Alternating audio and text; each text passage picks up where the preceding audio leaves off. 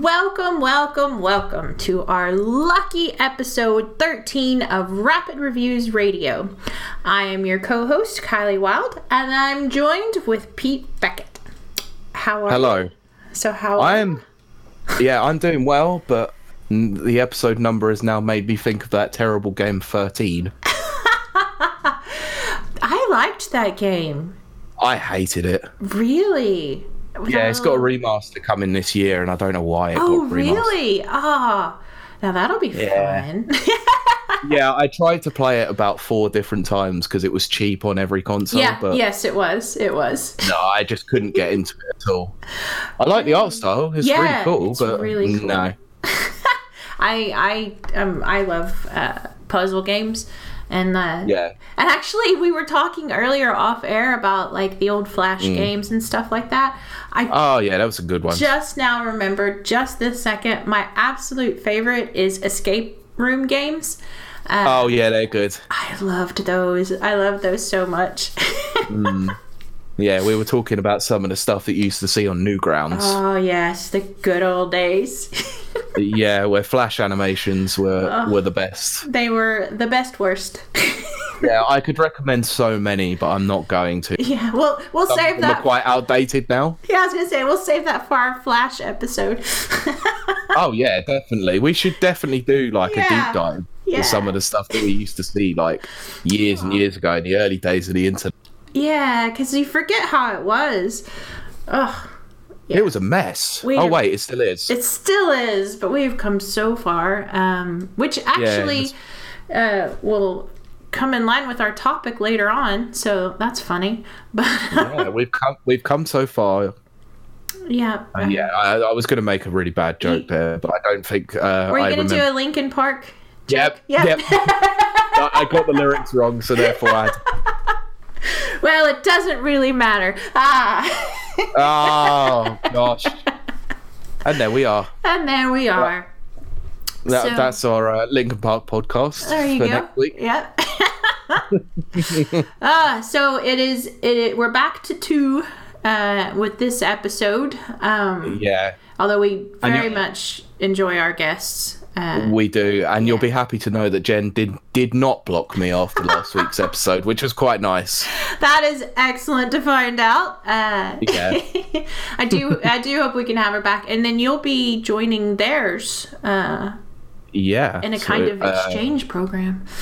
Yeah, so my talents are being lent to them for a week. They'll be recorded on the 19th of January, so next Sunday. I've got one heck of a day next week where it's this edit and then that in the evening. Oh, and then we'll be sure to hype it up so that everyone will catch it. Of course, but what we mentioned obviously is that they're a bit more not safe for work. Yes, we should probably mention that. Yes. You will definitely hear me a lot less unfiltered. Yes. Pete Unfiltered. Yeah, after hours. After hours, that's it. Yeah. But it might get a little bit rude, but dear. I listened to their recent episode and it was just Jen and Cold Death, and it was those two because they're both German, they both know each other really well, and my God, like so many swears. Too funny. It was a very good episode that I listened to, though. It was very interesting because they were talking about licensed games, so games that are used as advertisement for their products, and stuff like that. Oh goodness, yeah. And then it was really interesting. That is, I like that. Yeah, for sure. Yeah, I'm gonna have to. There is a game that they didn't mention that I should have mentioned to Jen afterwards. Was did you remember that game that was on 360? It was free for a while. Doritos Crash Course. Wait, say that again. You popped out. Sorry, Doritos Crash Course. Yes. Oh my gosh. That was actually surprisingly fun. Yeah, it was. That was like one of the first ones available for like download or something. It was early days. And, yeah, it was. And I it was when the avatars came out. I think it was maybe that's it. Yeah. Funnily enough, when I was looking through my Xbox One stuff and things that I could re-download, like Crazy Taxi, right? Yes. Doritos Crash Course 2 came up, and I was like, should I re-download this? Nah. I think I also had something like the Toyota Yaris. Yeah, they mentioned Toyota Yaris game. Oh my gosh, that's so funny. Oh my goodness! I was happy to get my hands on anything at that time. Yeah, me too. That's why I played Crash Course. Yeah, exactly. But that's enough for the roundup of the caffeinated banter card. Yes, because you've joined us here on Rapid Reviews Radio. I should probably mention that. Yeah, definitely. Yeah. So how about the news this week? It's been some good news stories this week. Some very interesting ones, let's just say. So this news story has been doing the rounds for the last couple of days, actually, and it's no real surprise to hear it. But Emily Rogers on Twitter, she is very well known for getting a few predictions fairly right. Right. She's got a bit of insider knowledge for certain places after many years of work in the games industry. Right. She has stated on Twitter that there are potentially 2 unannounced Wii U ports that are due to come to the Switch this year. Oh, wow. Excellent. Yeah, and she prefaced this by saying one of them is not Wonderful 101. Right.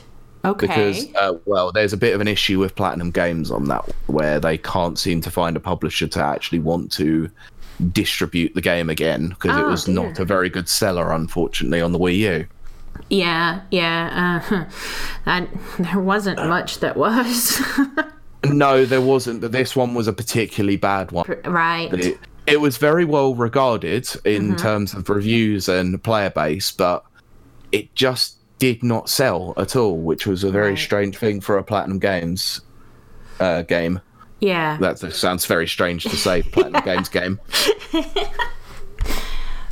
So, any theories on what it could be?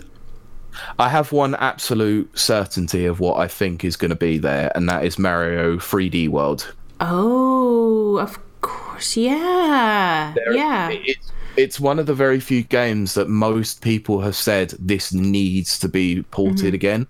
I mean, we've already had New Super Mario Bros. U Deluxe, which, in the grand scheme of things, was not as well regarded as 3D World was, but it's still got a port, which was quite nice, to be fair.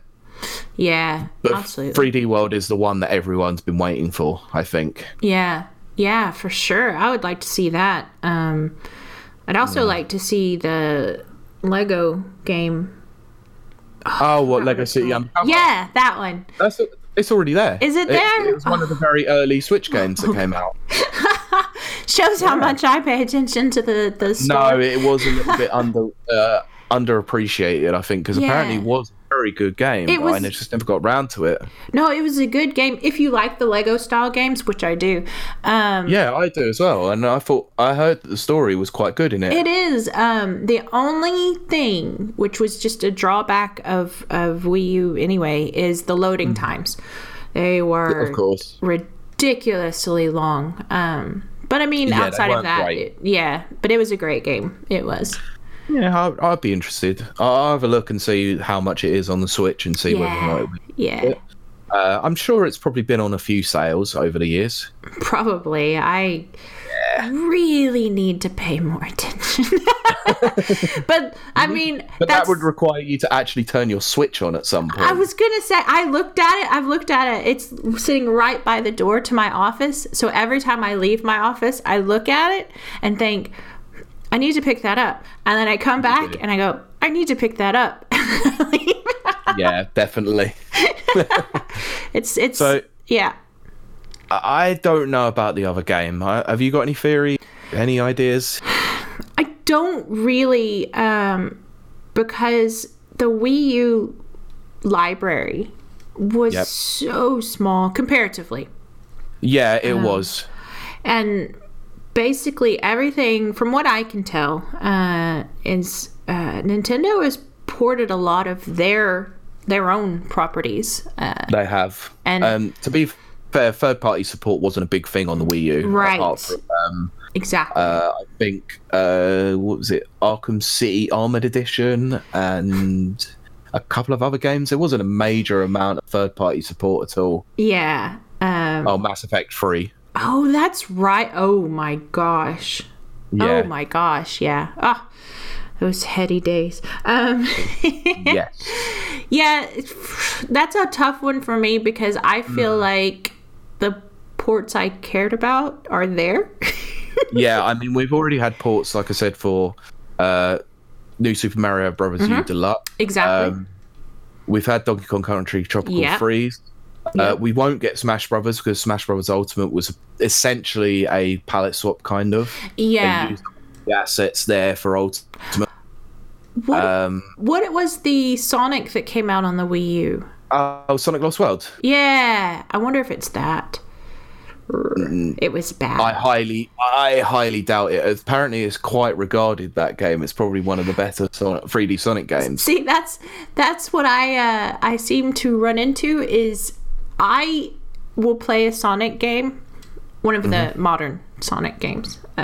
You know, off of the platformers, the 2D platformers. And I will think it's the worst game I've ever played. And then I'll go and read. I'll read the forums, and everyone's like, "No, this is the best one. What?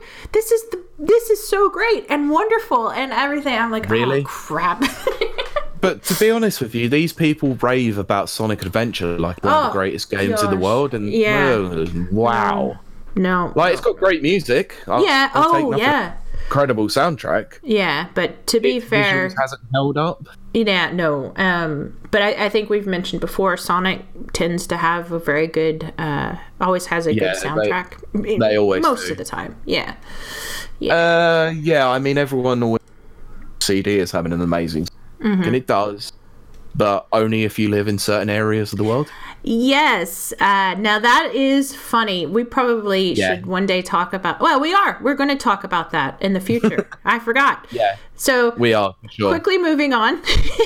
Yeah. Okay. So I'm going to put some theories out there of what I think maybe, because we had a bit of a discussion between some of the writers on Discord yesterday about this. There are a few ones that are still sitting there that are pretty much ready to go, I think, but they're to the point where maybe they haven't got a deluxe version or anything like that coming out. Maybe it's just a straight port. So one of them was Pikmin 3. Oh, yeah. Oh, of course. The only thing about that one that gives me issue as to why I don't think it could make it is because a lot of that game was centered around touchscreen controls and the second screen aspect, which I'm not sure how they can emulate that well when you're playing in TV. That makes sense. Whereas, if it's in handheld mode, then fine. You've got the touchscreen there that you can do a lot of stuff with. Yeah.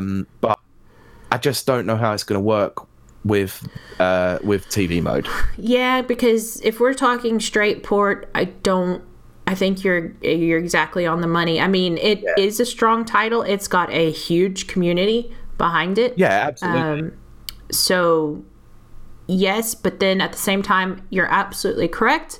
It does rely on the touchscreen and So okay, so I've got two others here that I've theorized potentials, and I'm not sure about them because, well, they are great games, fantastic games, in fact. But they didn't really do much in terms of when they brought them over. It was just a HD polish. Right. Twilight Princess HD. Oh, right. Right. And Wind Waker HD. I love Wind Waker. Yeah, I want Wind Waker. I actually do. Yeah. By the time that had come out on the Wii U, my Wii U had broke. So right. I didn't get the chance to play it. Oh, it's got the best soundtrack. I love it. I played it on the GameCube, obviously. Oh, yeah. See what it was like when they HD'd it and made some of the sailing mechanics a little bit more streamlined and stuff like that. Absolutely. Oh, so I'm kind of hoping it is Wind Waker. I would like to see it be Wind Waker. I would be very pleased with that. Yeah, absolutely. issue I have with that is, do they really want to bring out a HD remaster of a game series that could potentially have Breath of the Wild 2 out this year? Ooh, well, that could work two ways. It could be an over inundation of too much, but it could also be a good, if they release it in the early part of the year, the first quarter or second quarter even. Yep. And then release Breath of the Wild 2 in the last quarter. It could be a good setup as far as kind of getting interest started back up again. Yeah. I'd agree. I mean, to say that it would be a problem to have both those games out in 1 year would be a little bit stupid, considering that Mario Galaxy and Mario Galaxy 2 released 3 years apart, and yet they had a couple of spin-off games in that time as well. Yeah.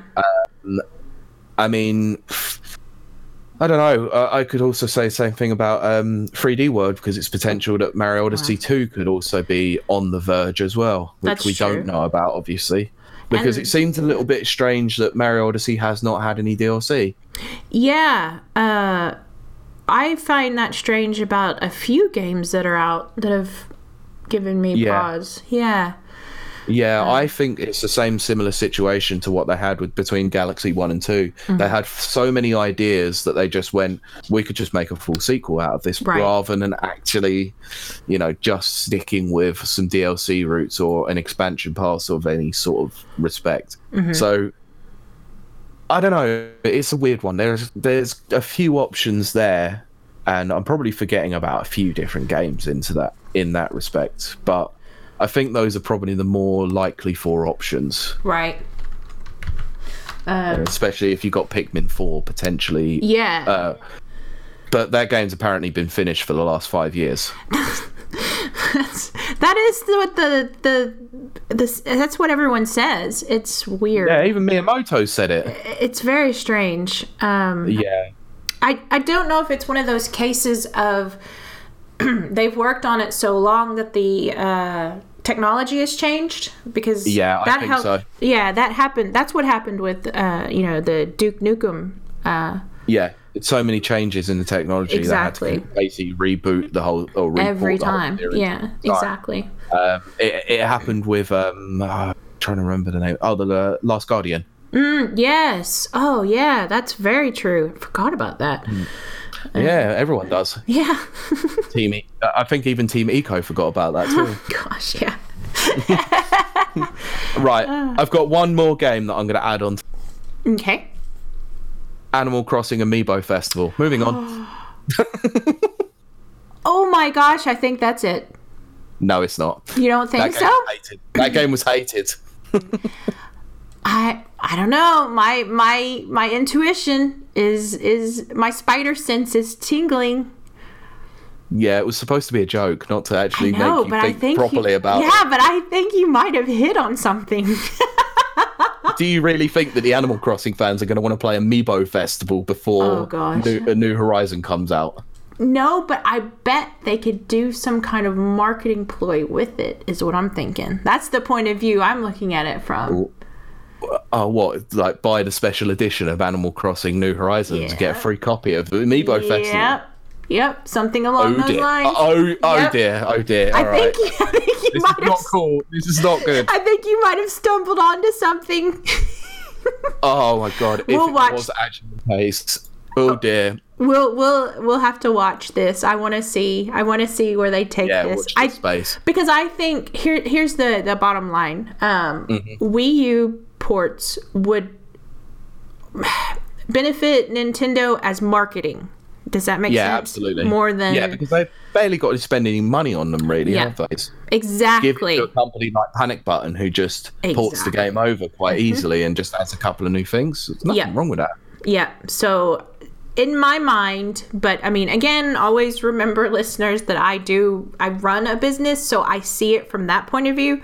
Yeah. So looking at it from that point of view, as opposed to a player, that's a marketing opportunity. It kind of is, and that's exactly why I'm thinking the same with Zelda or Mario as well. Yes. It fits into the aspect of there are 2 potential games that could be coming either this year or next year, and it's a way of keeping them interested until those games come out. Exactly. That's it exactly. Who doesn't want to play Wind Waker again? I do. For the 14,000th time. I've got the do in my head right now, so... I always love playing on pirate ship stage on Smash Brothers because of that reason, because it's so colourful and nice. It is.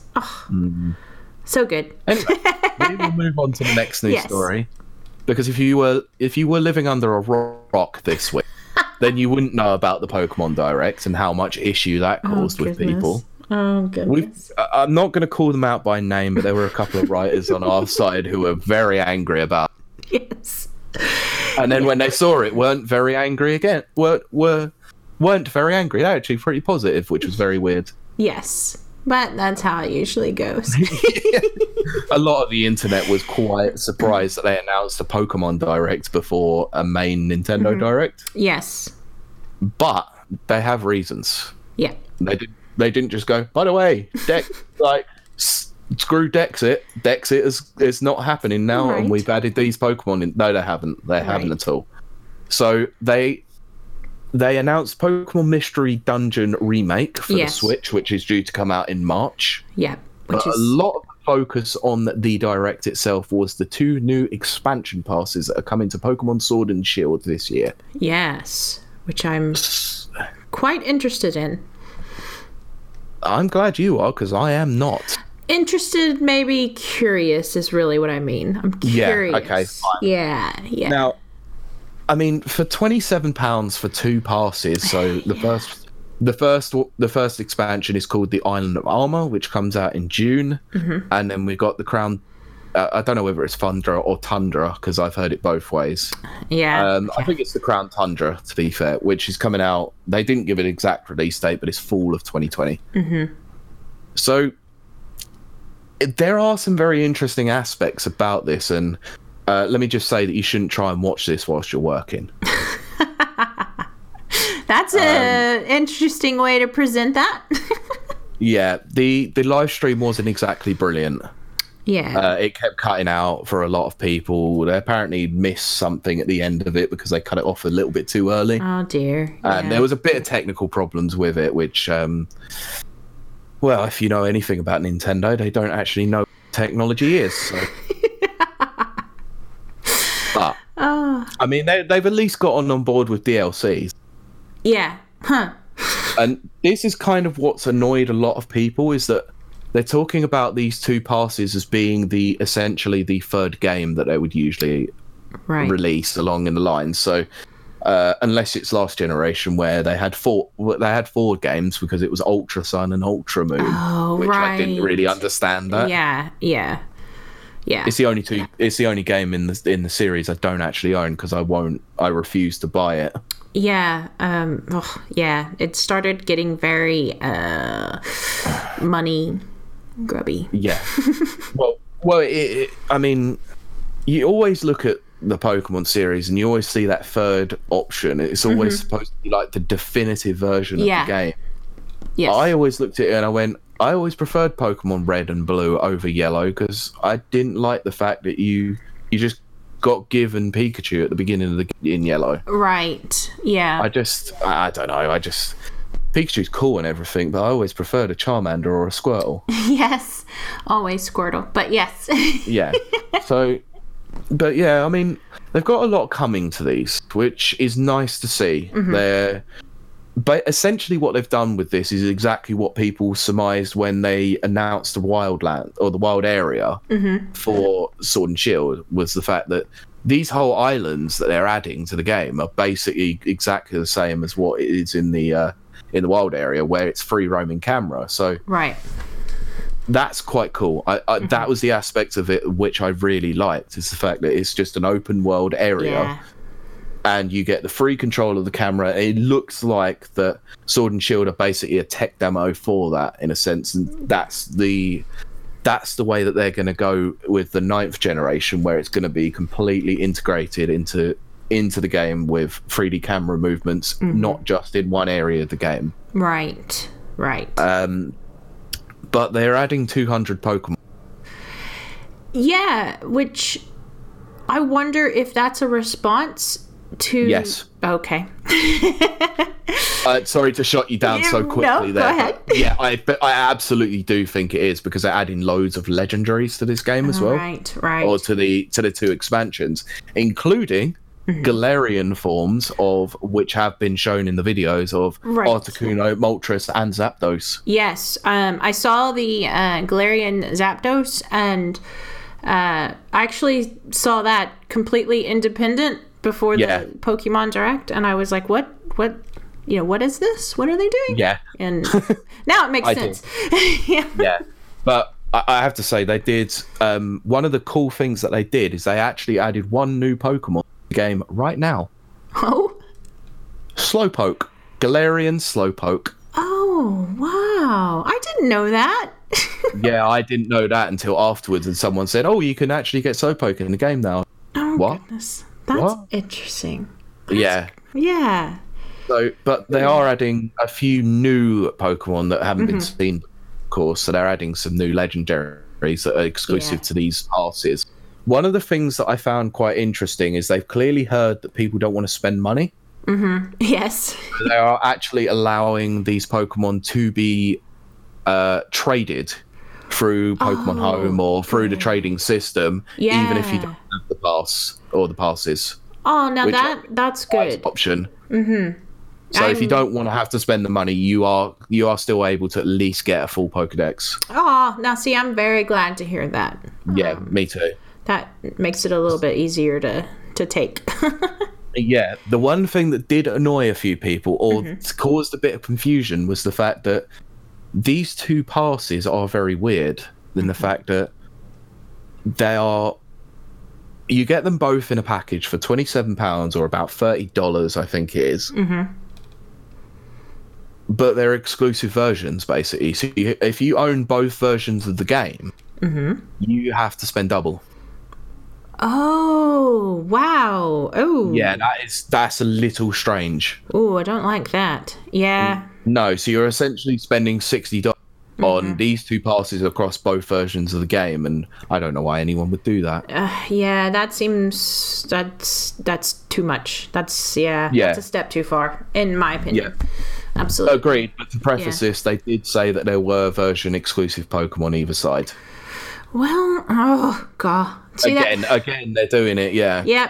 Yep. Ugh. Well. I love... Look, I'm not going to say that I don't love Satoru Iwata for what he has done for Nintendo and games generally over the years, but it was his idea to split to 2 games. Yeah.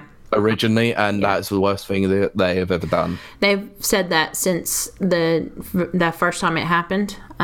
It's always been a point of contention. So I don't like it. I understand why they did it for the whole trading aspect, but I don't understand why locking off Pokemon to a certain version is still a thing. Like, I think they should just go, okay, both games are the same. They're both identical. Either cut one version of the game and stop crossing development basically on that. Right. Or just choose whichever one you want. Both packages are exactly the same. It's up to you. Yep. You know? Absolutely. I think the island specific or the specific gym bosses was a nice idea. You get one that's different. So I think Sword was the fighting gym, I believe it was. Right. B, I think it was the fighting gym leader, and then it was a ghost type in Shield. Right. Which is cool. I have no preference to that. I think that's a nice idea at least. But I think the 2 versions thing is a bit outdated now, and it's probably something they shouldn't be doing anymore. I'm going to agree with you on that for sure. Absolutely. That might annoy a lot of Pokemon fans. Yeah. Not hard to do, as we know. Yeah, because the memes have been coming out again about this, and regardless of the fact that they're going to be adding 200 new Pokemon still. Yes. They are still very upset again. Oh, they can't. I'm sorry, but Game Freak can't catch a break on this one at all. The whole Dexit thing has clearly left a sour taste in everyone's mouths. And I don't get it. I'm gonna put this on record. I'll say this now. Stop acting like entitled babies and get on with it, for goodness sake. Absolutely. Like, have your criticisms, make them known, but the way you are acting is really self-entitled. Yeah, absolutely. They don't owe you anything. They are the ones who create this game. If they decide not to make another game, will you be happy? No. Right. So shut up. Yes, exactly. Vote with your wallet, as they say. Exactly. There's a big difference between actively vocal criticism and just being an idiot. Oh, God. Just, the word you guys use over here is perfect. Whinging. Yeah, we do tend to whinge a lot. Yeah, I like that word. We don't have an equivalent. I mean, I guess we could say whining in the US, but even whinging is almost more. It encompasses more. Yeah, I've seen that Joe Merrick on Twitter, who is also the guy who runs Cerebi.net. Right. He's been getting a lot of backlash on Twitter because he's actually actively come out and said, I support this. I think this is a good idea. I like the DLCs. And he's been getting a lot of flack, despite the fact of how much that he has done for the community. I mean, Cerebi.net is like the hub all things Pokemon. Right. Yeah, right. Even he is not away from backlash. Yeah. No, how does that work? That's This isn't his job. He does it for fun. Yeah. People forget that. I think they forget that a lot. Yeah. They do. Yeah. And this is why I'm saying about self-entitled babies who think they own it. They don't own it. Just give it a rest, for goodness sakes. Yeah. It does annoy me. I like the gaming community because we are very vocal, we are very active, and we are usually on the cutting edge of changing things. Just look at how the community reacted to this whole Battlefront 2 situation a few years ago, and how we got an active change out of EA. EA! Yeah. We'd start getting blood from a stone with them.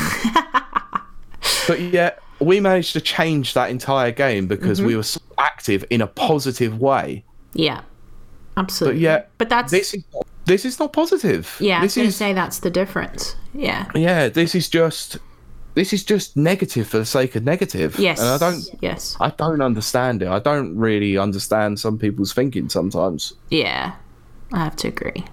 Yeah. But we'll move away from controversy now. Yes. To more controversy. I was going to say, and we'll go right back into it, but yeah. Yeah. So, I don't know if you know much about CES. Well, I do personally, but probably do a little quick review for the listeners. So CES is the Computer Entertainment Showcase, I think it is. Or what showcase, it stands yes. For. Yeah. I'd actually surprised I remembered that. That's pretty good, actually. So it's essentially a tech giants thing at the beginning of the year. Where they pretty much outline their plans for the entire. We had companies like AMD and Nvidia there, and they are showing off new graphics cards, all that sort of thing. You've got some big tech giants there, like Sony, who unveil TVs that the common man will never, ever be able to afford. Yes. Like their $90,000 TV that they'd announced one year, which was crazy. Yeah. Yeah, and then it's also a chance for people to throw out the craziest ideas that are never going to be made. Yeah, they're essentially like say you would see a car manufacturer release a show off a car that they go, this is a concept car. Yes. That's never ever going to be out generally in the public. It's basically showing their next line of technology in there. Yeah. It's like, this is what we could potentially be doing in 5 years' time if the technology stays like this. Yeah, exactly. So, but it rarely ever comes to pass. No. In fact, I think CES was, and this was like a decade ago, was the first place they unveiled the TVs that were so thin and would curve, which now we're finally starting to get them. We're getting those, but they've now taken that technology and then started doing the monitors that you can fold. And that was like 5 years ago, which was a complete disaster. Yeah, of course it was. But now they've released a laptop that is just an entire screen that just folds.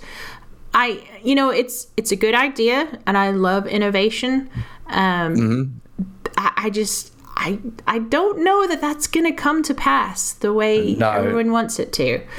Just look at Samsung and their folding phone. Exactly. That was an absolute disaster. I kind of liken it to like in the late 60s, early 70s, a lot of the sci-fi stuff was video phones, which would be like a regular landline telephone that also was, had video, two-way video. Yeah, it just had like a video screen come out of the handset. Yeah. Exactly. Well, I mean, here we are, I don't know how many years later. What is that, 50 years? 50 odd years. Nearly 60 years. Yeah, and that was seen as the future of tech. And now we have phones, handheld phones, mobile phones.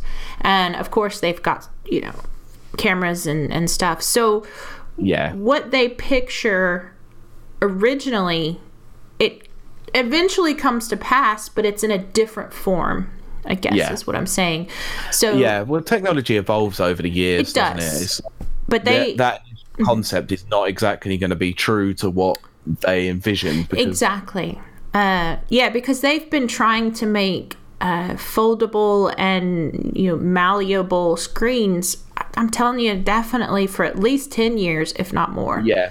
Minimum 10 years. I wouldn't be surprised if it goes like 20 odd years. And when it does come out, it'll be something very different than that's my theory anyway. But of course, all that to say, I love CES. CES is quite good because we see a lot of really interesting tech come out of there. Yeah, absolutely. And then you got Sony. Yes. Sorry, I couldn't help myself but say that because my goodness, this caused a storm on Twitter, which was hilarious. It was very good. Very good.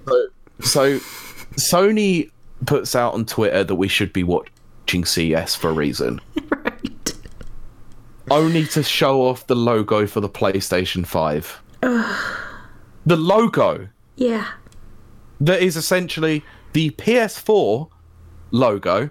And they've literally gone, all right, let's go into Photoshop, take the 4 out, put the 5 in. They haven't done anything new. Nope. It is I suppose they don't need to. They don't. Honestly, they don't need to. But to make that much fanfare, you have to wonder if that was a troll. You have to wonder. I think it was. I do too. I want to believe it is. I hope it was. Because otherwise I'm going to be really disappointed in Sony. I wonder if they didn't go with PSV because of the PSVR. I kind of wonder that. I'm agreeing here. Yeah. I think that would have only made things a little bit awkward. Yeah. Also because they haven't Roman numeraled all their other consoles either. Yeah. Which is true. I mean, that is true. And there is one thing that you learn, like when you take business courses and stuff, that when it comes to logos and branding, simple works. Exactly. The simpler, the better. My own personal logo for my business is just black and white, and very stylized and simple. Yeah, of course. Yeah. So in a way, I get it. Yes. Yeah, so do I. They're onto a winner, really, because they've got record brands that everyone knows about, and the PS4 was a huge seller along with like the PS2 and the PS1. Absolutely. And even the PS3. Well, they don't really need to change too much, really. Exactly. They all charted. Yeah, exactly. And selling. I mean, you just look at the PS3. The PS3, when it was originally launched, had a completely different way of doing things. Like, yes, the PlayStation logo itself, that odd P with the S in the background. Which I didn't actually know was an S before, like for many, many years, which is really bad of me to know. Well, I thought it was genius. Yeah.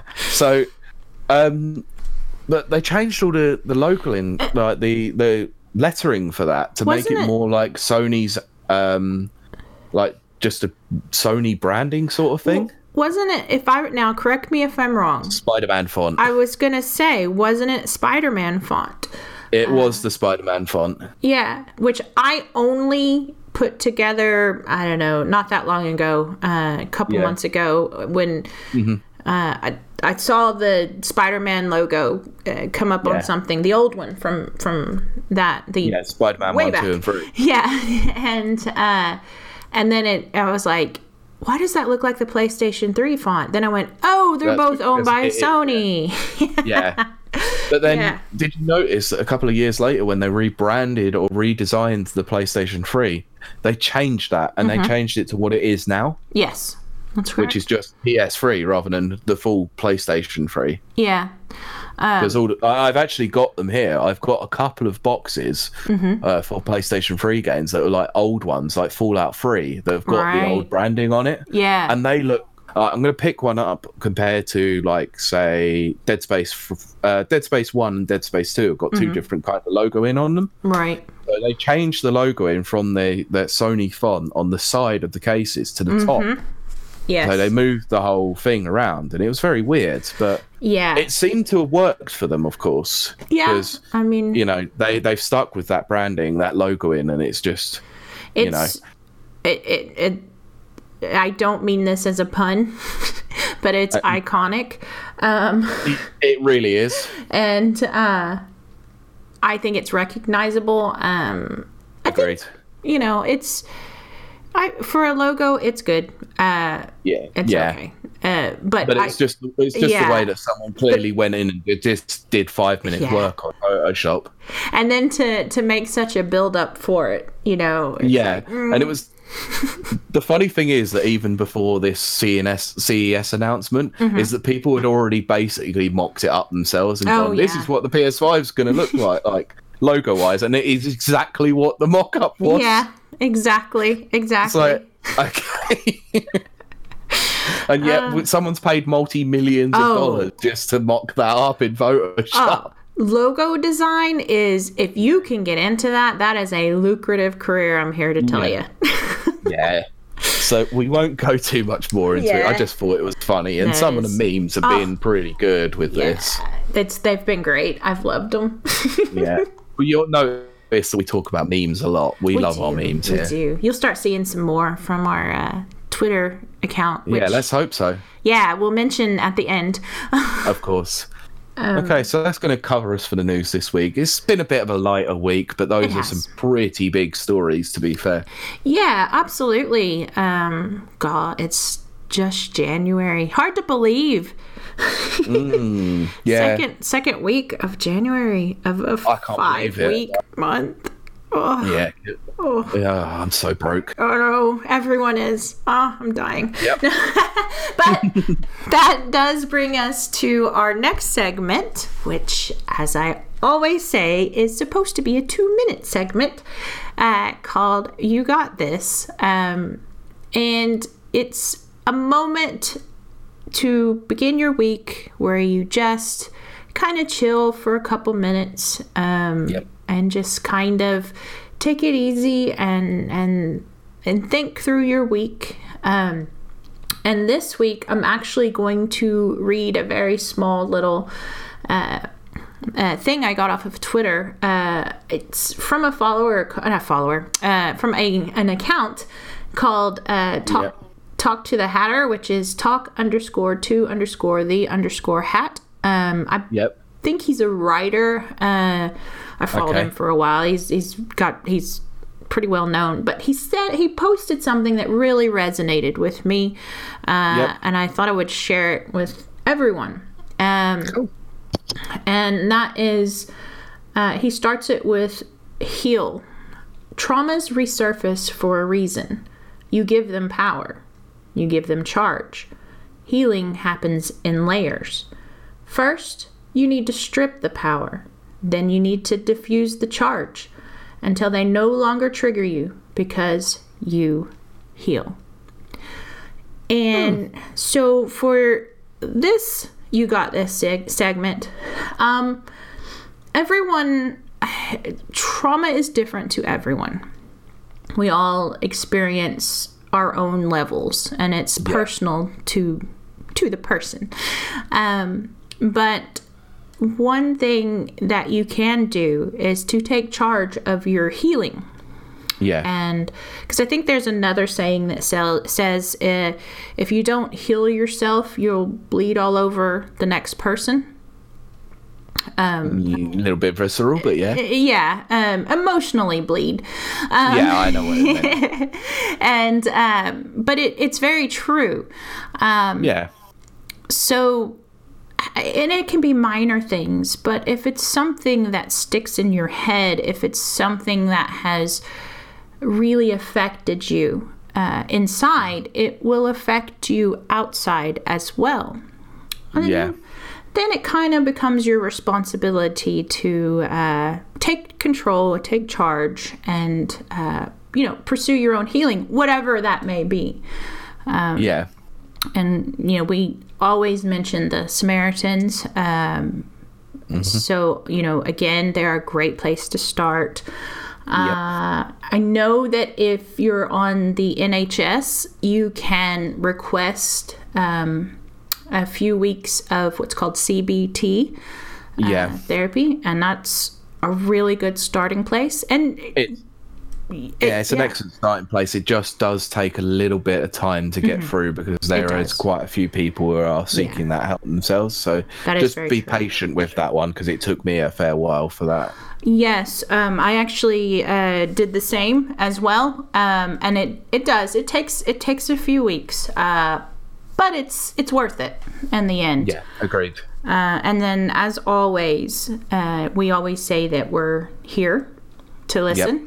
And I can definitely personally attest that Pete is a fabulous listener. I try. I mock you sometimes, but that's all just part of it. I was going to say, I'd be disappointed if you didn't. Look, sometimes the best way to heal a problem is through humour. Yes. Oh, I'm a big believer in that. Yeah, sometimes you just go, even if you're talking to someone about the most, ridiculous thing that you're talking about, just... It really gets to you, and it's one of those things that you just can't seem to see why it's causing you such an upset. You just go, it's someone making a joke about it, just make it such a light situation. You go, why am I overthinking this situation? What is the deal here, Yeah. But, it does take... It takes a few moments to find someone who is willing to listen to you, who's willing to take stock of everything that you're saying, not just, this situation is affecting you because of this. They're not. Some people aren't willing to answer all your situations. And I don't think that's the way to heal. They they let you talk, and the way that you sometimes can heal yourself is by talking yourself out of that situation as well. Yes. Because if you put it out there in words, out loud, you start to think about it a little bit more than you would if you're an insular person. Absolutely. And then hearing it out loud can sometimes make you think, this is ridiculous. Yes. I've done it so many times where I've overthought something, and then I'd say it to someone like you or to my partner and go, hold on, this is really ridiculous, isn't it? Right, exactly. I'm not saying that everything is completely ridiculous. I'm not saying that at all, because there are some very strong situations that do happen that but it's are very emotional, very easy to get yourselves into situations where you're very down about them. But having someone to talk to is the best thing that you can do. Just find someone that you trust. Yes. Who you are happy to discuss this with, who isn't going to mock you like I do. I'm joking. Unless you need, which I do. So. Yeah. I honestly do really believe that healing through humour is the greatest things that we can have. And I only mock Kylie because I think, because we're closer now than we have obviously been because of this podcast, right? Where we can actually take the mick out of each other quite a lot and get away with it. Yeah. But also, she knows full well, and I know full well that it's not. We're not trying to be. Oh no. For want of a better word, an idiot about it. Right. Right. We're just. It's just how we are. Yeah. We like to wind each other up. Yes. and really that's what you need, is to find inside of you what your thing is. I do heal by humor. I've frequently mentioned Unicorn Chasers, which is like YouTube videos or something that I'll go find that will lighten my mood, of course, type of thing. And but what it all comes down to is taking that first step and say, I need to heal. And so that's really what I want you to go forth this week. And of course, and think, you've got this. You've so got this. And if you don't got this, then talk to someone. Yes, please talk with someone. Again, it could be either of us, which will give you our contact info at the end, or the Samaritans, or if you're outside of the UK, then the National Suicide Prevention Hotline, or something along those lines if you're in America. Absolutely. And if you feel like you want to remain anonymous, those lines are excellent for that. But there's also various things on the internet. There's internet sites where you can just spill your guts without any identifying information, and people will say, I get it, I understand. Absolutely. I get that as well. It's quite hard to find someone that you trust, and I especially find that very difficult. I've had a lot of people in the past who have abused that sort of power situation to the point where I do find it very difficult to be as trusting as I once was. But it's through that situation that you find out who the people that you need around. Absolutely. And let's face it, it's part of growing up. Of course it is. So that's this week's You Got This, and just remember you got this, and we're here for you. Of course, we'll give you the details at the end. Yes. Where you can get hold of us. Yes. Okay. Thanks for that. That's a really good one, actually. I thought it was very interesting. Very good. I hope so. Yeah. So we will move on to more light-hearted topics. Yes. Well, no. Well, wait. We're going to start a console war here. I was going to say, light-hearted for who? So if you listened last week, you know that we covered games. Mm-hmm. And you may have been thinking, there is something very absent here. Why didn't we talk the new consoles? Yeah. And it was the day after that I went, why didn't we talk about the consoles? The most important part of it. Yeah. So this year we have got, obviously we've mentioned them already, the PlayStation 5 and the Xbox Series X coming out. Yeah. I spent round holiday of this year in 2020. Yes. So let's discuss them. And we're going to preview them basically, but we don't. This is the problem. Some of the information is still very slim. Yes. Because they're not officially been unveiled, really, apart from a promotional video from Xbox Series X. Yeah. And a few TechRadar or is it Wired articles from Mark Cerny of PlayStation 5, who is actually the lead architect on the system like he was on the PS4. Right. Let's hope we don't get knack free. Yeah. Yeah, because that was essentially just a tech demo, wasn't it? That just is exactly what the PS4 could do. Yeah, that's exactly what that was. Okay, so I'm going to ask you, which one shall we cover first? Do you want to talk PlayStation 5 or Xbox Series X specs? Well, I will say that because there's more PS5 specs, I think maybe we should start with Xbox. Yeah, sure. Because it's pretty cut and dry. Okay. So this may bore some of the people who do not care, essentially, about what actually powers their boxes. Yes. But I don't care. We're going to talk them because I think these are important to show what kind of a step up that we are going to actually have in the next generation. So obviously with the PS4 and the Xbox One, we had what was essentially the Jaguar Jaguar architecture, or Jaguar if you are in the Americas, which, in all fairness, are very underpowered, very bad now. At the time, they were they were decent, but they were very hard to process or to develop for. Yes, it was always stated that the Xbox One and the PS4 developments weren't easy. They got easier over time, as to be expected, but it was the same essential situation that they had with the PS3 as well, which is why it was such a nightmare to program for. But in terms of the Xbox One X, let's go over tech speak. Boring. So the process that they're using this time around, I think we have kind of mentioned that it is a custom AMD rather than it's custom AMD Zen 2 architecture. Right. Which is essentially what most gaming PCs are using nowadays.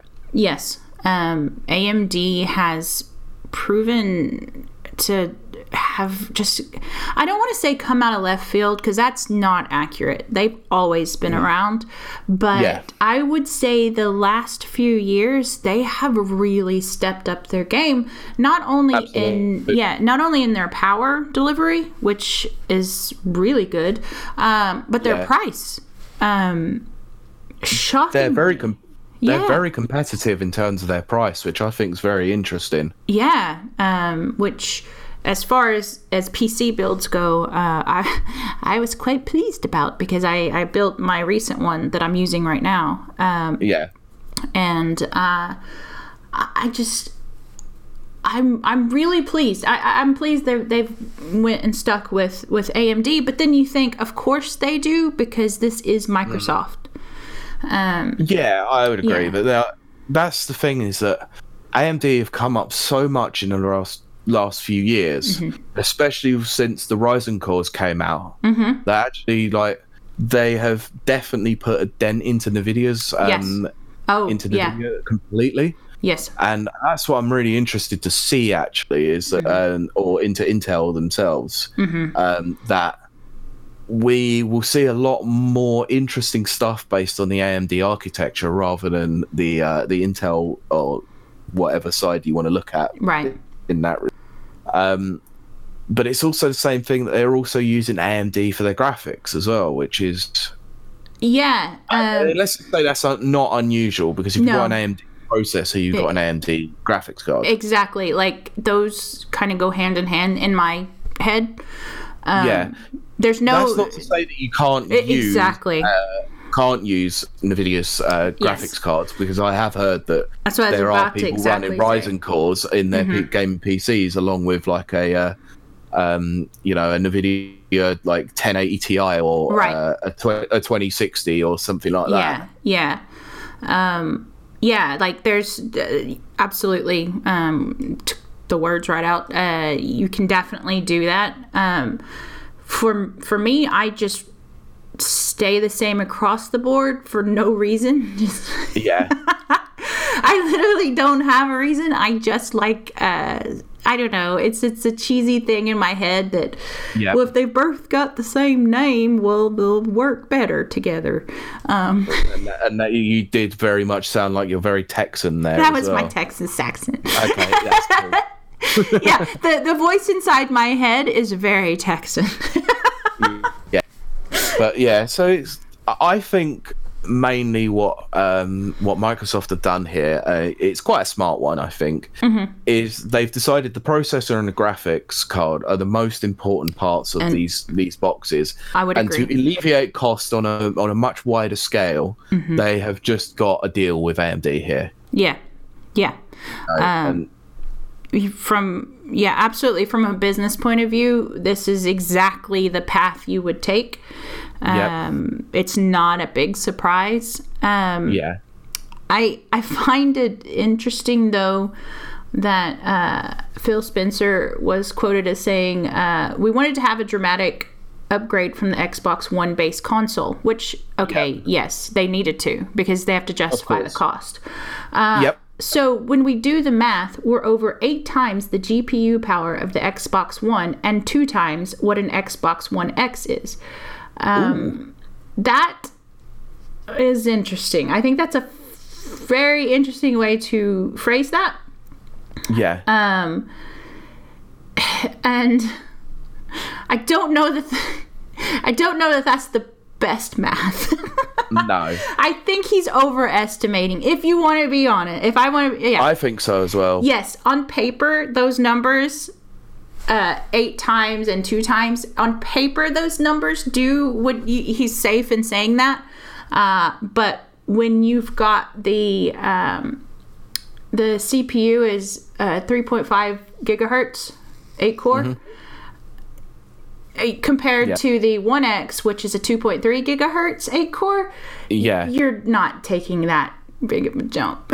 No, you're not. But that's the thing, is that the it's a 3.6 gigahertz 8 core. On the Xbox Series X. Yeah, and so I think he's saying that the Xbox One X is 2 times that. It's not quite.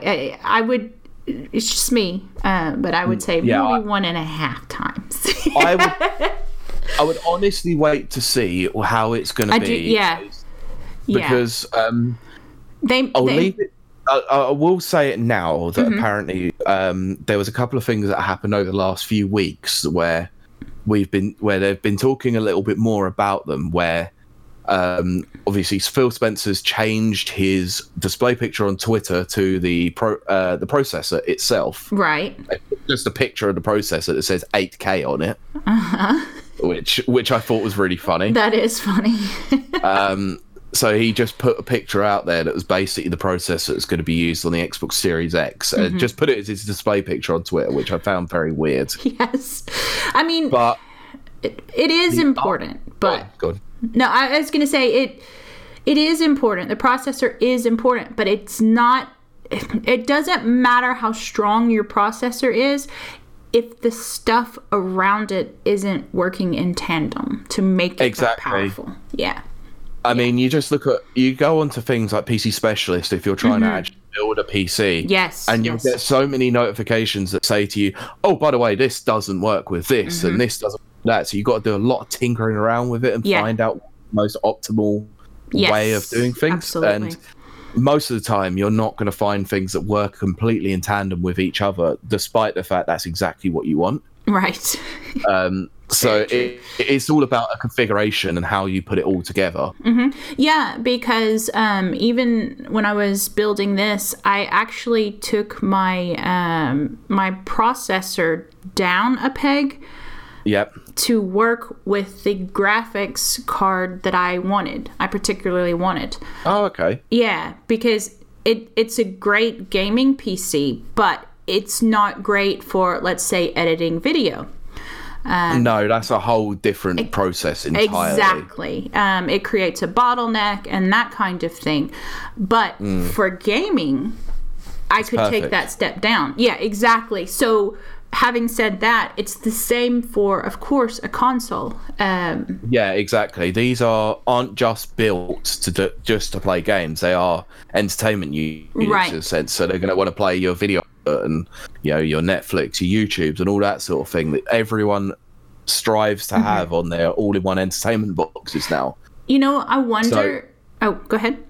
I was just going to say that you've got to make sure that the processors are completely maximized to be able to actually process all of this whilst not overheating or breaking the thing, pretty much. So, like you said, with bottlenecking.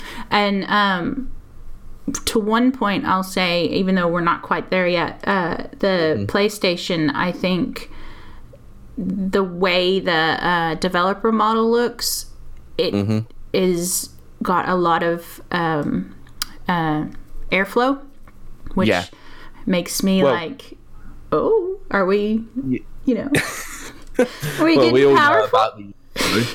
Do what? We all know about the UFO. Well, yes. Yeah, but then you look at the Xbox Series X and how it's designed. well, and you got a huge airflow function on the top. Yeah, well. Which I mean, it was lit up in green as well in that video, which is I think is very cool. But if you're playing your console at night, Jesus Christ, that is going to light your whole room up. I've got LEDs on everything, on my TV and my computer, and my office right now is glowing green because. So basically, what you're saying is your office is a Christmas tree. It really is. Oh my gosh, it is. But what I was gonna say a while ago was, I kind of wonder, way back in the old days of the retro consoles, they used to do a lot of, what was it? Sega does what Nintendo don't. Well, you kind of, Sega does what Nintendo don't. Okay, that. But a lot of what they would do was that they would create buzzwords, and they would, blast processing. Yes, blast processing, exactly. And then you know, it was like 32-bit, versus 16-bit. When you went under the hood, there was no real difference. So no, there wasn't. Yeah, so I'm kind of wondering if maybe we should go on high alert again. I was going to bring this up actually. Someone brought this up, and I think it was Review Tech USA. Really, really good for like tech and stuff, and Linus Tech reviews as well. Yes. They're very good in this sort of respect. Absolutely. But one of them, I think it was Review Tech, said we basically have moved now in the 90s from the bit war to now being in the 2020s. To the teraflop war. Yes. Yes. That's it. That's it exactly. It's literally all about the teraflops now, because that's all we're ever going to hear. Because the graphics card, obviously, we mentioned classic AMD Navi-based GPU, but it says next to it that it's got 12 teraflops of power. Right. Now, we're already hearing that potentially the PS5 will have less than 12 teraflops. Right. So. But again. Again. Listeners, you have to be aware that just because the number is bigger doesn't mean more power. Yeah. No, it's how they configure the entire box unit itself. I mean, like we said, with custom PCs, you can configure them how you like. Yeah, absolutely. If you want literally just a gaming PC, then you're going to configure it to the best specs possible. But if you try to do anything else other than that, it's gonna flop basically. Yeah, exactly. And I mean, it's gonna teraflop.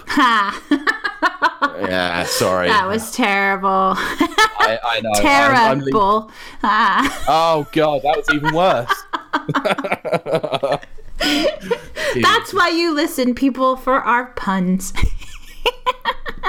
I thought they listened for our really bad jokes. Clearly. Yes.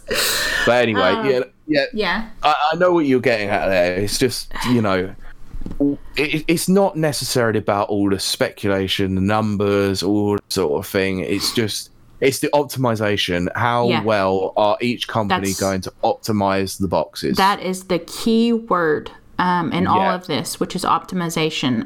Because there's so much you can do. I mean, even as far as the RAM goes, they've got the Xbox Series X is going to have 13 gig for games and 3 gigs. Guaranteed. And 3 gigs for the operating system. Which I can tell you right now, that's very small. It is quite small for the operating system. To be honest, most gaming PCs will only usually have about 16 gigs of RAM anyway. Yeah, well, on a PC as well. The operating system will take more. That's RAM. Really what I'm kind of saying is that even nowadays, I wouldn't. Now, this is, again, we're strictly talking PC, and I realize that is different, but I wouldn't go under 4 gig. So that kind of has a little bit of a flag up for me, just out of curiosity. I'm going to say no, actually, because I think I'm going to sit on the other side of the fence here. Sure. I think 3 gigs is going to be a good amount for the for the operating system itself, because I think one of the issues with the Xbox One, which is why they had to redevelop it into the Xbox One X, is that the operating system used far too much RAM. It did, yeah, absolutely. So I think they're trying to optimize it so that it utilizes less of the RAM on the operating system, so they can maximize more out on the games themselves. Okay, I can see. Okay. I want to see how this goes. I see exactly what you're saying, and I could see it that way. Yeah.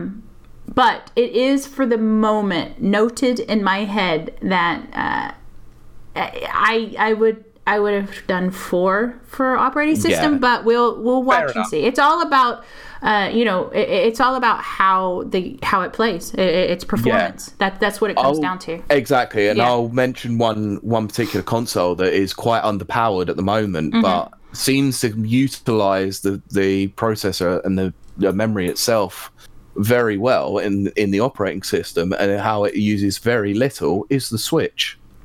Yes, it's they basically optimized that Tegra X1 chip to be able to utilize less of the power on the operating system, so that it boots up very quickly and is very minimalist in terms of its processing power on its quote dashboard. Yes, as we, so it launches into games ultimately a lot quicker than the Xbox One and the PS4 do. Yeah, and honestly, now that you brought that up, actually, I would like to see both next generation consoles do a more streamlined, I don't know, whatever they want to call it, dashboard, store, whatever. Operating system. Yeah, but I mean, like,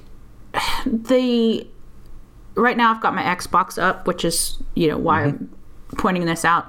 It's so bogged down with stuff that it doesn't need. It's too cluttered for sure, and that was too cluttered. Yeah, I was a bit disappointed with that in terms of the Xbox One X. Yeah, is the dashboard itself. I mean, it runs all right. It's a cluttered mess, to be honest. It's a big mess, and then they seem to have started selling ad space. So yeah, they have, but that's Microsoft for you. Yeah, I was very disappointed in that when that started up like a year or two ago. I don't know. I didn't pay attention to it, but till about a couple of years ago. And then so I would think, this is just my logic, stripping that down would then you wouldn't need a very large a lot of we wouldn't need that processing, the RAM to power the operating system if you strip it down. And I think Nintendo is absolutely a perfect example of that. I love their store. I think it's quite streamlined. It is streamlined, but it's more mainly for the actual operating system itself, and how you manage to get from the home screen into games pretty quickly, because it's not bottlenecking it. It's just right, exactly. Utilize so little of the RAM for that operating system because it's got so little on it. Yeah. But to those who like specs and lots of numbers and letters thrown at you, this is going to be utilizing GDDR6 RAM. Yeah. But I think we have kind of mentioned about the operating system, and I think one of the things that is going to make things a lot more smoother. So if you were looking at the 16 gigs of RAM there and the 13 gigs of guaranteed RAM for game developers to be able to utilize, and for that might be a little bit underpowered like you did. Yeah. This is where I think it's going to change things.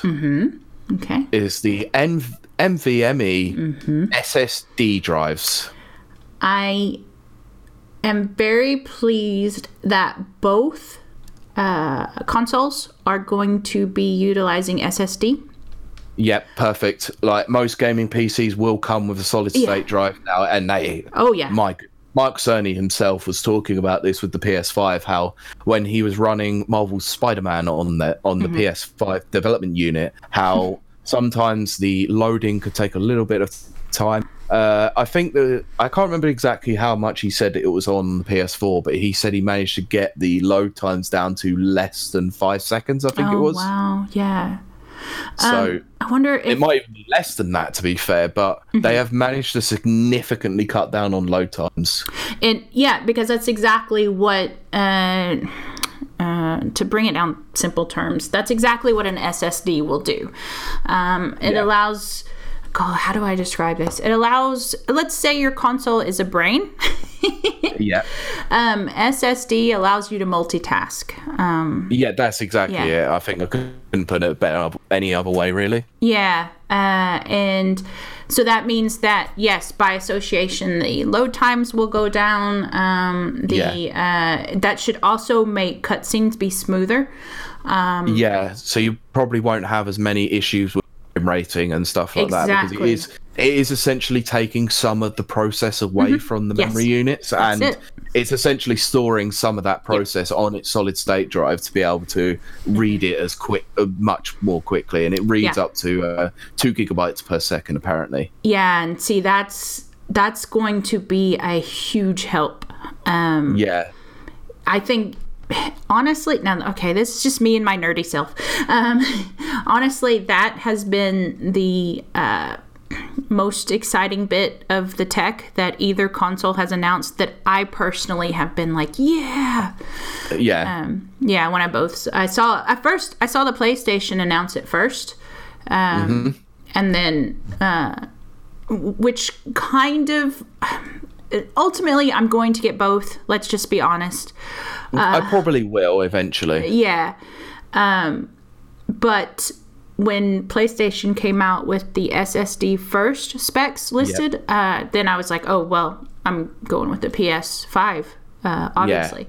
But now they're both doing it. I'll have to watch performance because I don't buy on first day. I usually wait a good 3 months to let the bugs go out. Sometimes of course. I actually waited for 360 I got day of, but the first Xbox I waited a year because it was buggy as frick. So was the 360. To be honest, we won't go into the 360. Red Ring of Death. I've had far too many of them. Yeah. To be honest. My first one had to go back. Break because of red rings. Yep. And I wasn't even there day one in November of 2005. I was there February 2006. Wow. Okay. So I've given it a few months, and it was still a bit of a mess. Truth be told. I will say that I bought mine, and then 4 months later, red ring. And I sent it back because that's back when, Microsoft was like, they went back and said, you know what? Yeah, we'll exchange it. Yeah, we messed up. So I got one of those. I think I remember reading at 57% of all Xbox 360s had the red ring of death problem. It was significantly high. Yeah, because I will say that me and 2 friends of mine bought ours on the same day. Yeah. One of them got the Halo edition, and then I had the regular, and then I think my other friend had just one step up, like the bigger hard drive. Oh, with the bigger hard drive, yeah. Yeah, and mine and the Halo one red ringed, so that was 2 out of 3. Yeah, of course. Yeah. That's not a surprise. And that fits quite nicely with their 50 odd something, 57%, because it is nearly 2/3. Yeah, they almost lost me as a fangirl until they said I know it's crazy. But don't worry, they nearly did with me as well. Yeah. I wasn't a fan, but I was a fangirl at the time. I don't remember why I was so mad at the PlayStation. Who knows back then? Because the PlayStation 3 was it was a paperweight. Expensive paperweight, yeah. And I was mad at I had like legitimate reasons though. Oh my gosh. Just fangirl and fanboys. We're insane. Yeah, you are. Yeah. Because looking back on it, I'm like, why was I so irate? But of course, it's quite funny though. Just before you carry on, I got called a fanboy at work the other day by someone. A couple of weeks ago. We were discussing. I'd seen something on Twitter, and we were discussing the idea of fanboys. This guy is pretty solidly on the Microsoft aspect. Right. And he called me a Nintendo fanboy. Oh my gosh. Well. And I went, hold on a minute. I'm not a fanboy because I can actively criticize the company that I do like. Exactly. And then I came back to him this week and I went, I bought an Xbox One X. I'm not a fanboy. There you go. Yeah. See, I'm very much, yes, I used to be very aligned with one or the other. Started out PlayStation, and then once they dropped the PlayStation 3, I switched allegiances to the Xbox 360. But now that I'm older, I just buy them, all of them. I don't care. Me too. I just don't care. I switched. Just give me good games. My allegiance is to games now. Like whoever makes the best game. Yeah. But originally, my allegiances were actually to Sega. Oh, yeah, okay. I know. I know. But absolutely. I am more about the games than anything. And I will criticize any company that puts out an underpowered or a console that most people either like or dislike. I don't care. From my aspect, I will actively criticize anything that makes a misstep. Which is why I'm so vocal about the N64 being a piece of junk. It really was. Yeah. And then, but even when, I was a diehard Xbox 360 fan. Yeah. Then they came out with the Xbone, and which I love calling it that. But when they came out with the always on, always, that was all-in-one entertainment unit, the DRM. And you had to be connected to the internet. I lost it. I was like, oh well, you know what? Microsoft has lost me. I'm done. Because I was the same. I was a 360 player though I was a PS3. Yeah. And when they started talking about DRMs on the Xbox One, I went, right, I don't even have to see the box. I'm getting a PlayStation 4. Exactly my reaction. Exactly. Yeah. And then I'm not going to lie. I've said it before. PlayStation knew. They picked up that marketing and just ran with it. They didn't have to do anything. As soon as they said about game sharing on the Xbox One, they came out with that video like a day later with them two just sharing a game between each other. Exactly. Yeah. And it was marketing genius. It was absolutely. It just was. Perfect. But yeah. So we I don't know. Probably talk about PlayStation specs. Well, we kind of have been at the same time. I was going to say. This is one of the things that I'm going to mention is that most of the specs that we've got given for both consoles are very similar. They are. They're not too dissimilar, let's just say. Right. So going back to it, obviously, we're going to have an optical drive on both by the looks of it. Yeah. We've definitely seen that on the Xbox Series X because that was shown on there. Yeah. But they are 4K Blu-ray drives, so it was probably more than likely that they'll increase the size of the disc to be UHD Blu-rays, like they are releasing on movies now. I think some games have, like with Red Dead 2 and all that, they did come over 2 Blu-ray discs. They did, yeah. That will probably stop once we start using the larger Blu-ray discs that we are getting given now. But I wanted to talk about video output on this because this is an interesting one. I'm not too sure how they're going to do this, but it sounds like future-proofing to me. Yes. But they're saying that it's potential for 8K resolution. Yes.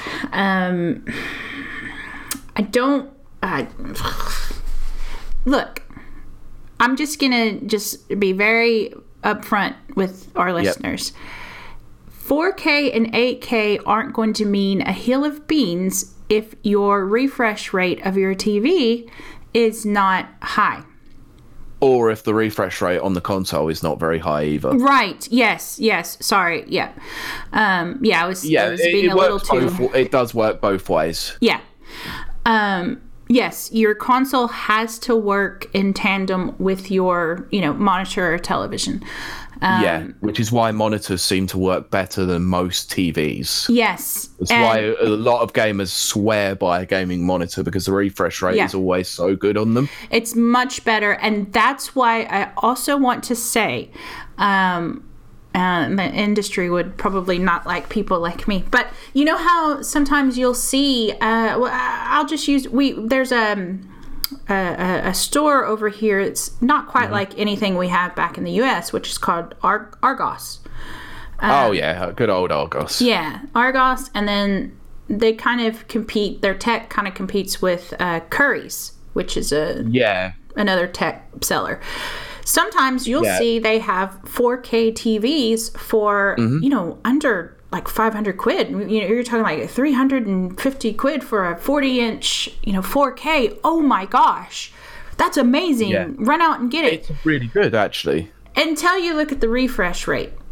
Yeah, that's one of the things that's tripped me up a lot, which is why most of the time when I buy a TV now, I don't go with any other company other than LG. Oh, LG's so good. Oh. Yeah, they are fantastic. They've got really good picture quality on them. The refresh rate is always usually really good.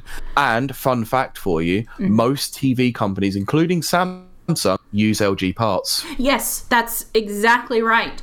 I'm just going to say this is just a personal recommendation. If you're looking for affordable tech, LG is good. If you can splurge out a little bit more, Philips is your more high-end. Philips are very good. They have been known to use some lower end spec stuff in their units, but if you're paying above a certain amount, they won't really do that. That's really what I'm talking about. That's your high end if you're going that route. But for the rest of us, LG is absolutely the best. And yes, you're absolutely right. They use a lot of LG parts in basically just across the board. But so, having said all that, I can barely just now probably afford a proper 4K TV that will show it's actually 4K.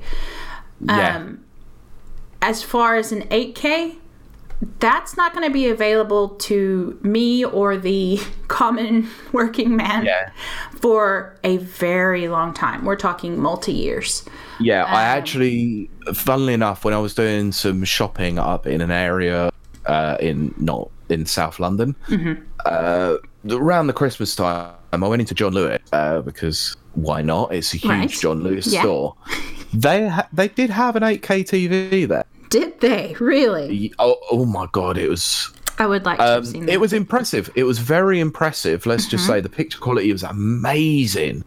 But not for £3,000. I was going to say.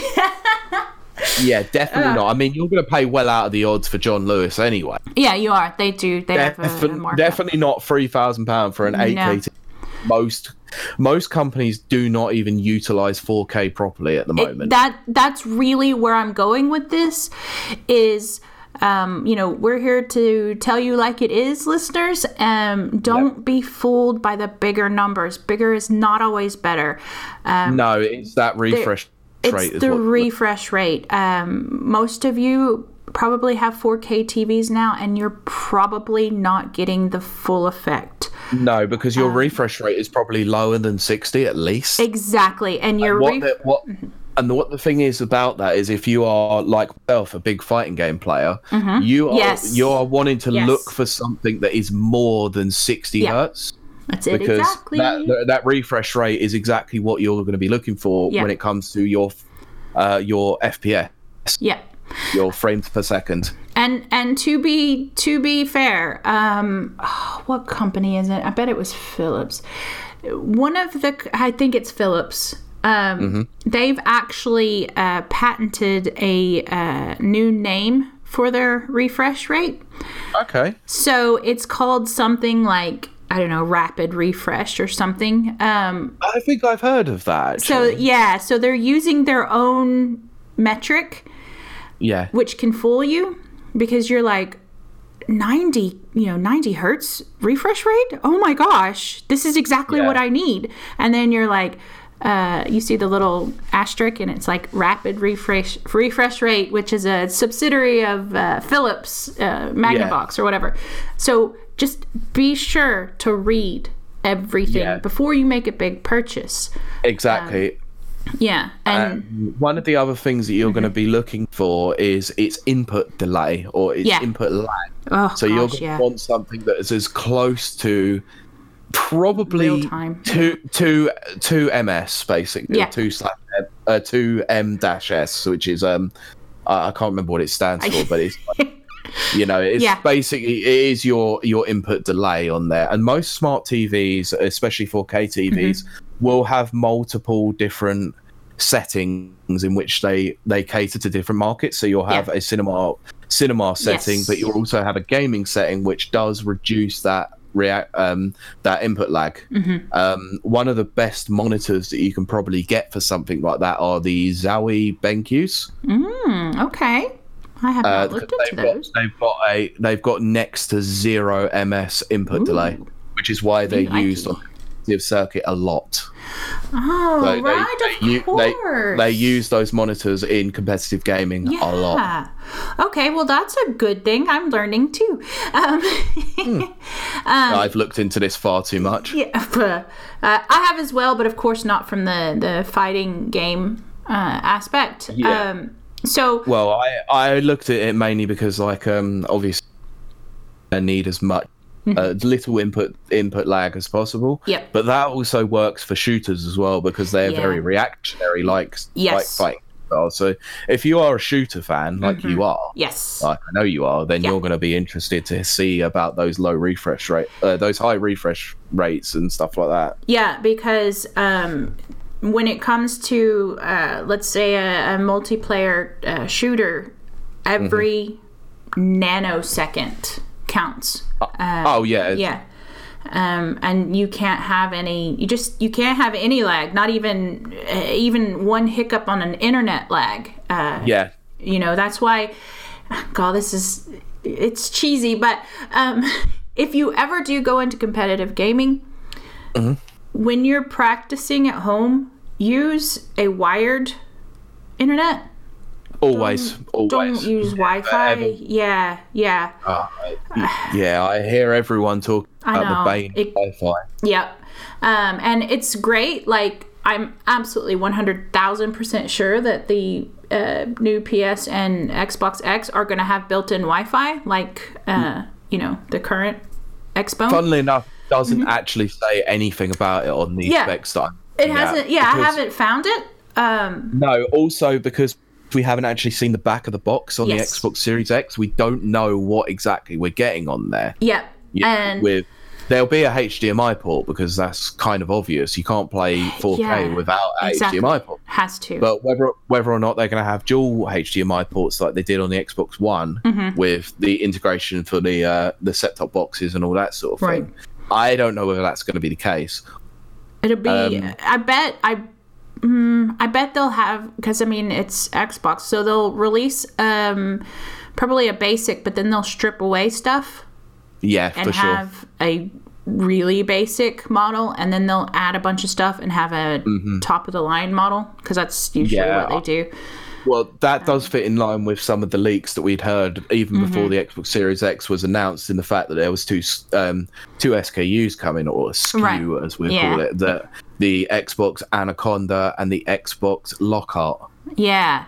The Anaconda being the more powerful, more overpowered one, that will have all the features, and Lockhart is the more budget version. Yeah. So that'll be interesting because I think, the 360 when it first came out did not have Wi-Fi. You had to buy a dongle. That dongle was a piece of junk as well. And it wouldn't stay connected. I hated that thing. Yeah. But then they came out with the Xbox Elite, I think. 360 Elite? No, the Elite was so they had two different SKUs even at launch, didn't they? They had the Xbox 360 Arcade, which had no hard drive. Yes, that's right.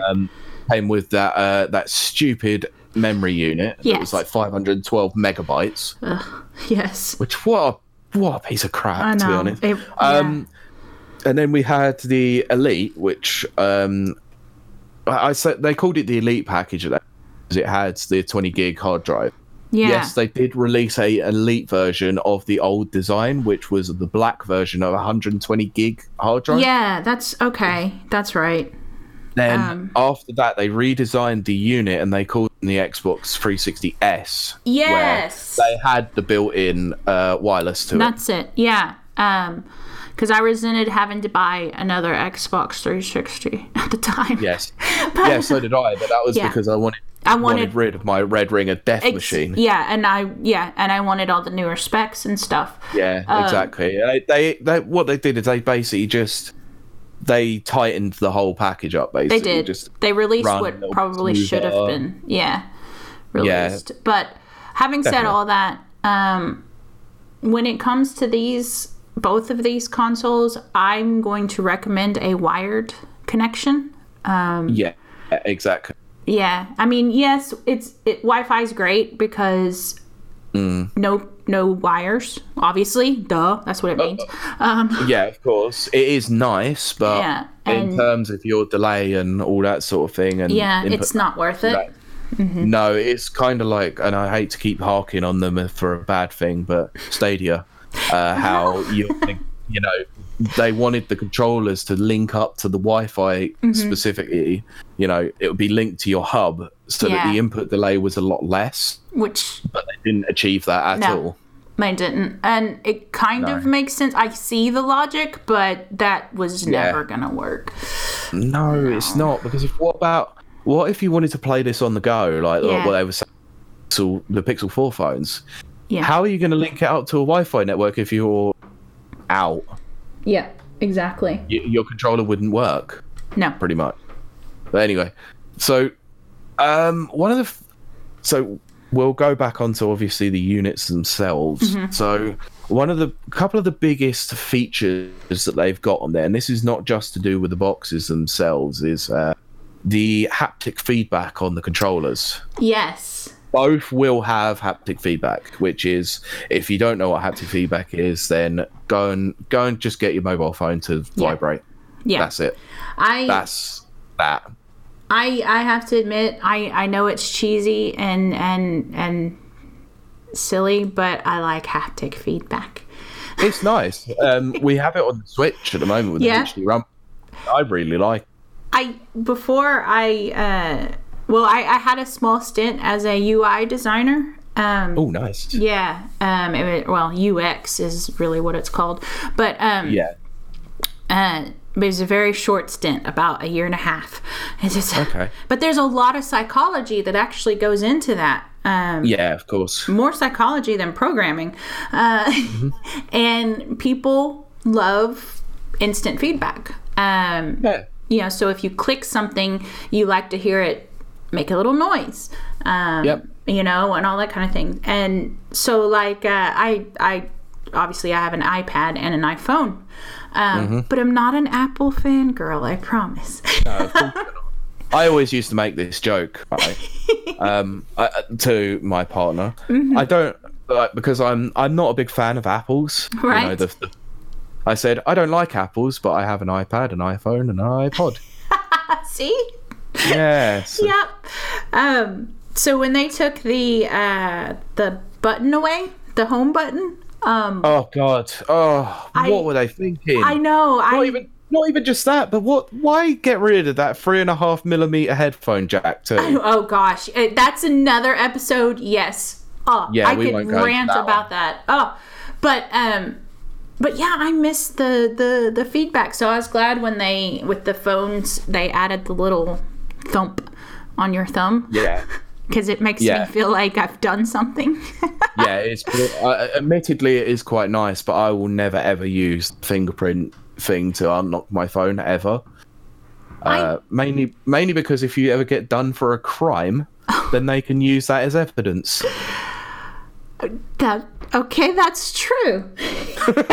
I hadn't thought of it. They just got your fingerprint right there already. Well, yes, that's very true. It's a system that can be easily abused by people who shouldn't abuse it. No, that's very true. Yeah, I remember that, how there's always a kind of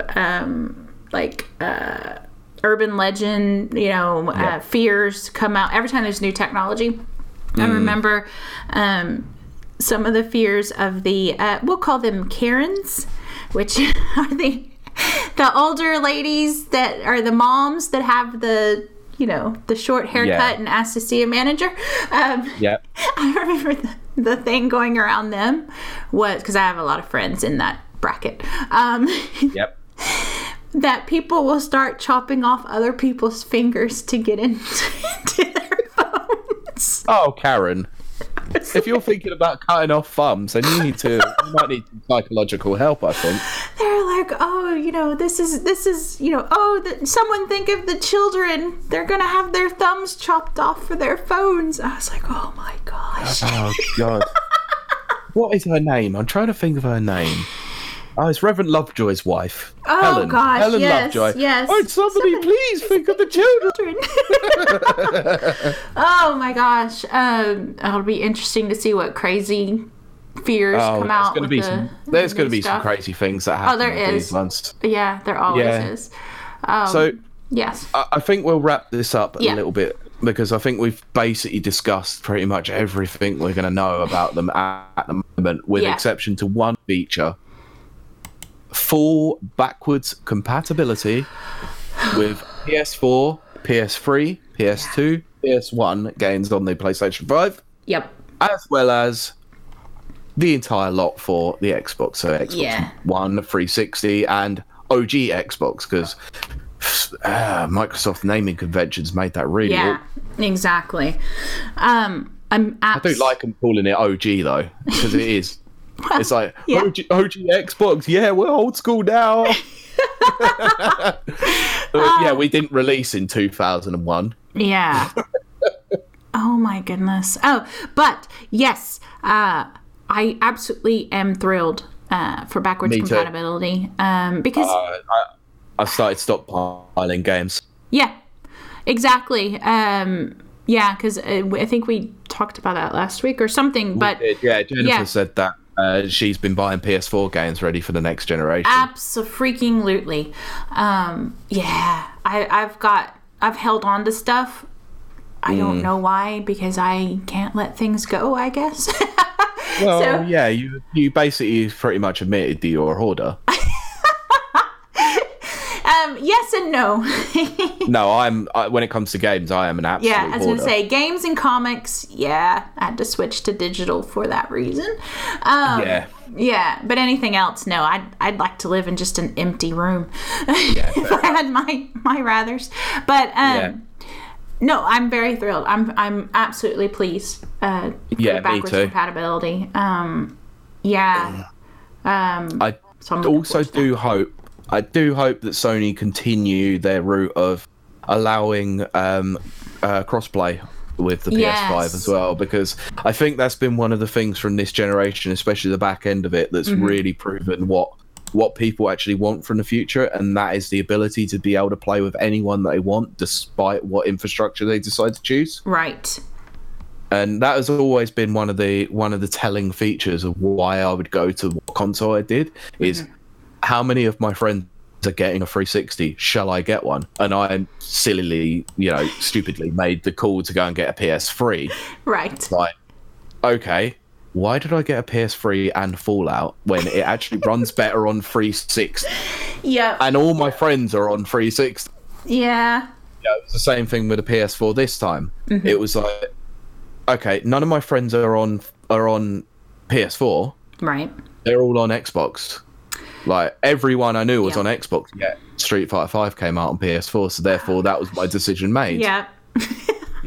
But it will be nice to know that I can just go and buy a console. Yeah. And just go, okay, so I've got this game on the Xbox Series X, let's say. That game is also coming out on PS5. I've got no issue with being able to play with next man down the street because he's got a PS5. Yeah. You know, sort of thing. It's quite a nice feature, actually. I really like it. Absolutely. You know, being able to pick up Rocket League on the Switch and just play that across any console now, especially since PlayStation hunkered down so badly on that to stop. Yeah.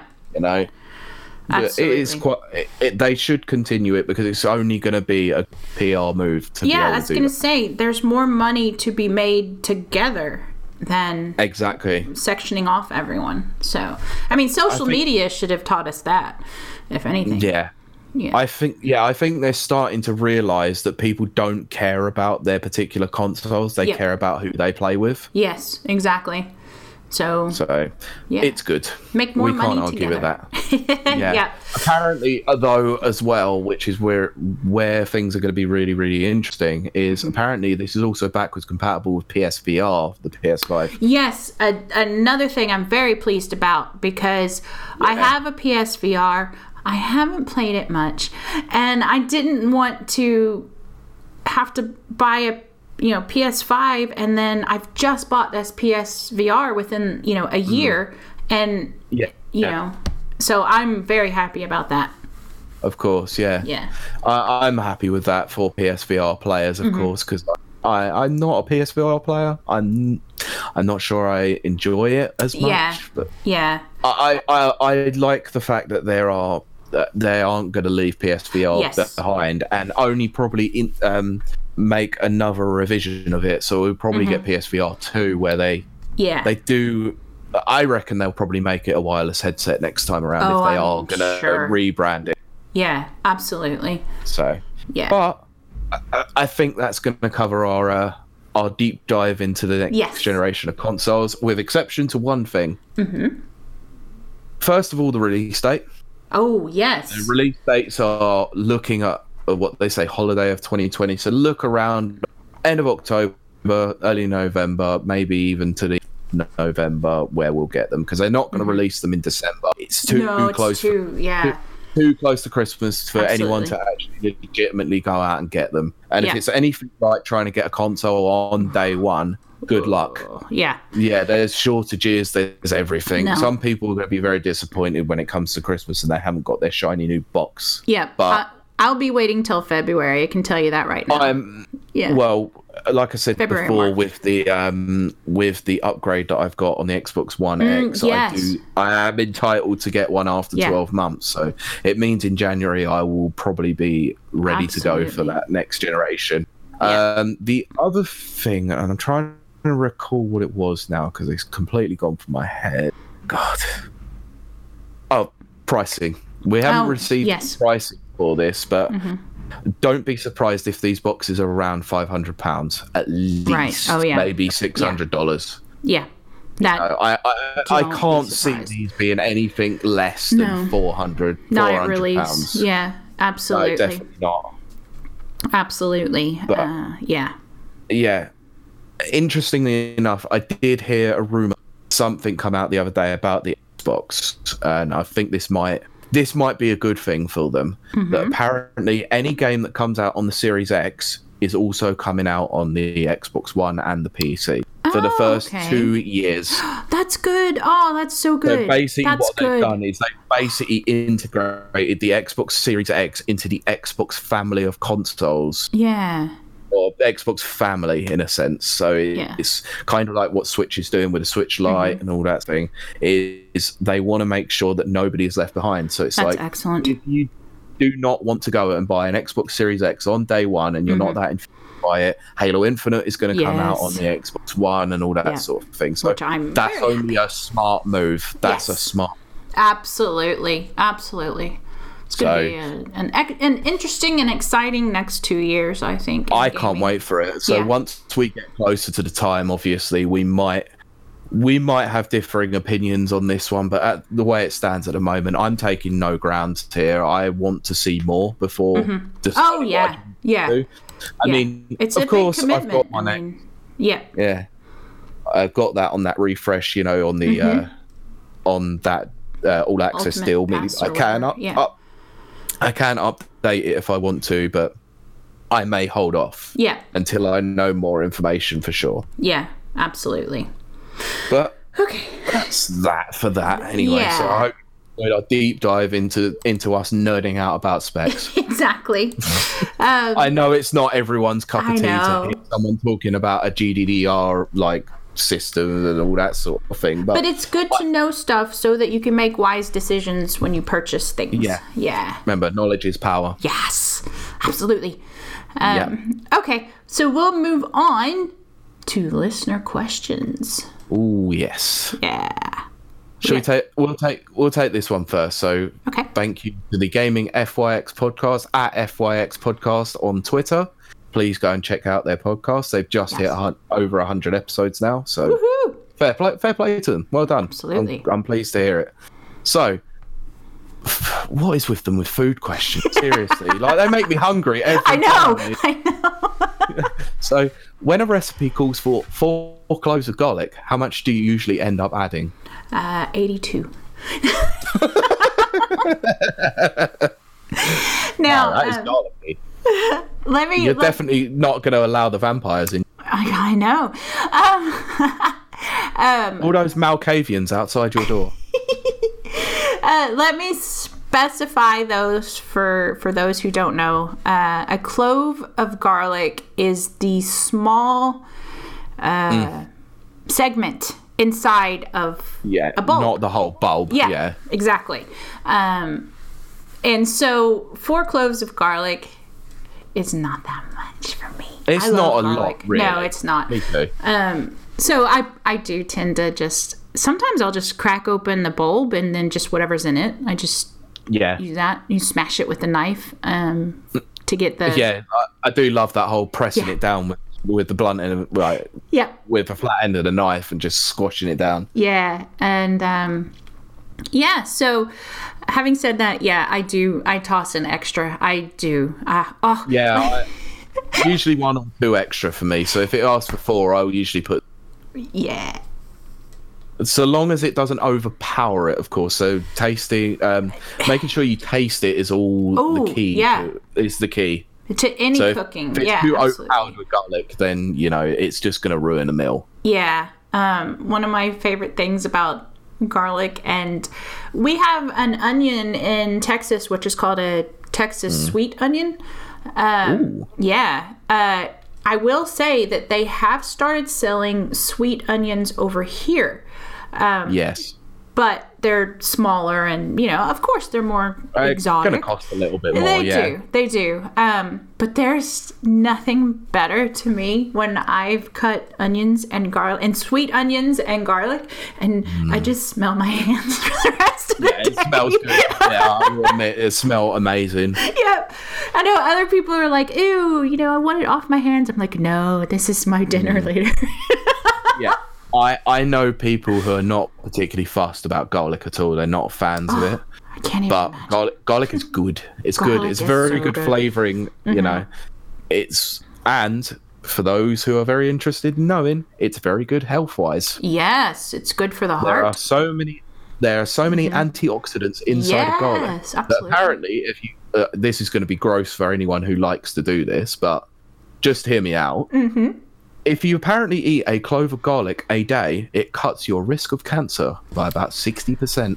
I've read the same, and I will say for those who are not big on chomping a clove, they do actually sell supplements that you can take. They do with lots of garlic. Yes, and yes, it will give you garlic burps. Garlic, the old garlic breath is not exactly appealing. Right. So you have to weigh it with what you like and what you can handle. But it is really good. Supposedly, research has said it's good for the heart and it's good for cutting your cancer risk. So. Yeah, it needs more studies to be done. It does. That was one thing I always found very interesting. But and I'm not the sort of person that's going to sit there and just eat cloves of garlic because that's gross. No, that's like fish oil. Like fish oil is really good for you. But the idea of, sucking down a can of tuna oil. No, I can't do that. I'm worried about what you do when you go to the beach. Are you just finding fish and just sucking them dry? Yes. Not like that. Not like that. This time I didn't go NSFW. It was you. I know. But no, thankfully they make fish oil supplements as well, but they also give you terrible burps. Ugh. But, okay, so next question. Mike at 2D, Mike 3D. We've got to have a conversation about this now. Is this your fun after a bad week? Torturing us with your excellently, gloriously good questions. Yeah, he sits back and just pyramids his fingers. Let's watch the world burn. Yeah, exactly. Excellent. But yeah, he's Mr. Burns, clearly. Yes, definitely. Okay, so he comes at us with, what's the worst game you couldn't stop playing? Which is a very good question. I mean, it is. Ages to think about. I still haven't even got an answer, I don't think. Mine is, I'm going to be quick about it because I'm actually writing a review about it. Okay. But it's just, it is what it is. It's called Stygian. I'm probably pronouncing it wrong. I think I've heard of it. Yeah, it's on Steam, and it's Lovecraftian. It's with Call of Cthulhu, and I love that. Sounds right up my alley, to be honest. It has so much potential. I don't want to give away too much of my review. It has so much potential, but is incredibly frustrating. But Niall, here's my second but, as I would rage quit and walk away from it if it wasn't for the review. Yeah, well, I would rage quit as I was playing it, walk away, and then, oh gosh, I'm about to be super cheesy, but I would hear the Call of Cthulhu. Ooh, okay. A few hours later or the next day, and I'd be right back playing it. And so it's a very strange thing, and it's going to be a very strange review because I like to be very honest and say, this is a very bad thing. This is not good. This doesn't work. But I couldn't stop playing it. I have 80 hours into it, if that tells you anything. That's a lot of hours. That's a lot of hours. I mean, we're talking, that's kind of Fallout level? Yeah. Not my Fallout level. That's, 100 most normal people's Fallout level. Exactly. So you clearly are not a normal Fallout. No, not at all. So that right there tells you that there's something about it, and I can't stop playing it. So. Okay. Like I said, I don't know if I even really have an answer for this, but I'm going to try. I'm going to try a few at least. Uh-huh. So I'm going to bring up a series I don't think anyone's mentioned in quite a long time. Okay. Apart from a couple of people. Do you remember a series of games on the PS2 and the PS3 called Def Jam? Do you remember those? I don't. What? So basically they're just fighting, they're like fighting games, kind of. Of course. I should have guessed that. With rappers from the Def Jam record label. Of course. Yeah. Of course. Okay. Wow, I didn't know there was games like that. Yes, there are. I'm looking at one right now with one of my favorites. It's a terrible game. But it was so much fun. Wow. Def Jam Vendetta. I've never heard of these, or if I have, they were buried in the mist of time. Well, so you had Def Jam Vendetta, which was the first. You had Def Jam Fight for New York. Oh, wow. And then there was Def Jam Icon, which flopped like an absolute turd. Right. Now, Def Jam Vendetta is the interesting one of it because it was more like a wrestling game than it was an actual brawler. Right. But the wrestling mechanics were awful in it. It was so bad. It was such a terrible game. I just couldn't stop playing it because it was so much fun. Right. Just watching like DMX just beat up on someone else. It was like Oh my ludicrous. gosh. So ludicrous, but it's so much fun.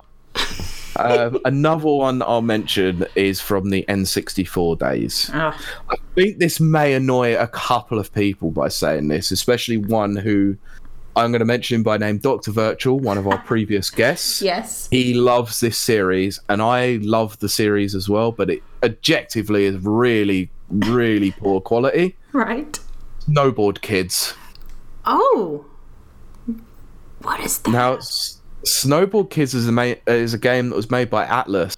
That is basically a snowboarding game when in the height of the snowboarding craze. I was going to say, Atlas makes lots of sports games. Yeah. They made this series of games, Snowboard Kids 1 and 2, that was literally just generic characters as kids, and they were just... Right. It controlled like a terrible mess. I think I've seen a Let's Play of that. You would have done, and if you've seen Dr. Virtual's channel recently, he has done a couple of plays of it as well. Absolutely. They aren't very good games. No. But it's the fact that you get a few people together on the N64 and play it, and you're all playing this terrible mechanics. It's just, it is fun because of that. Right.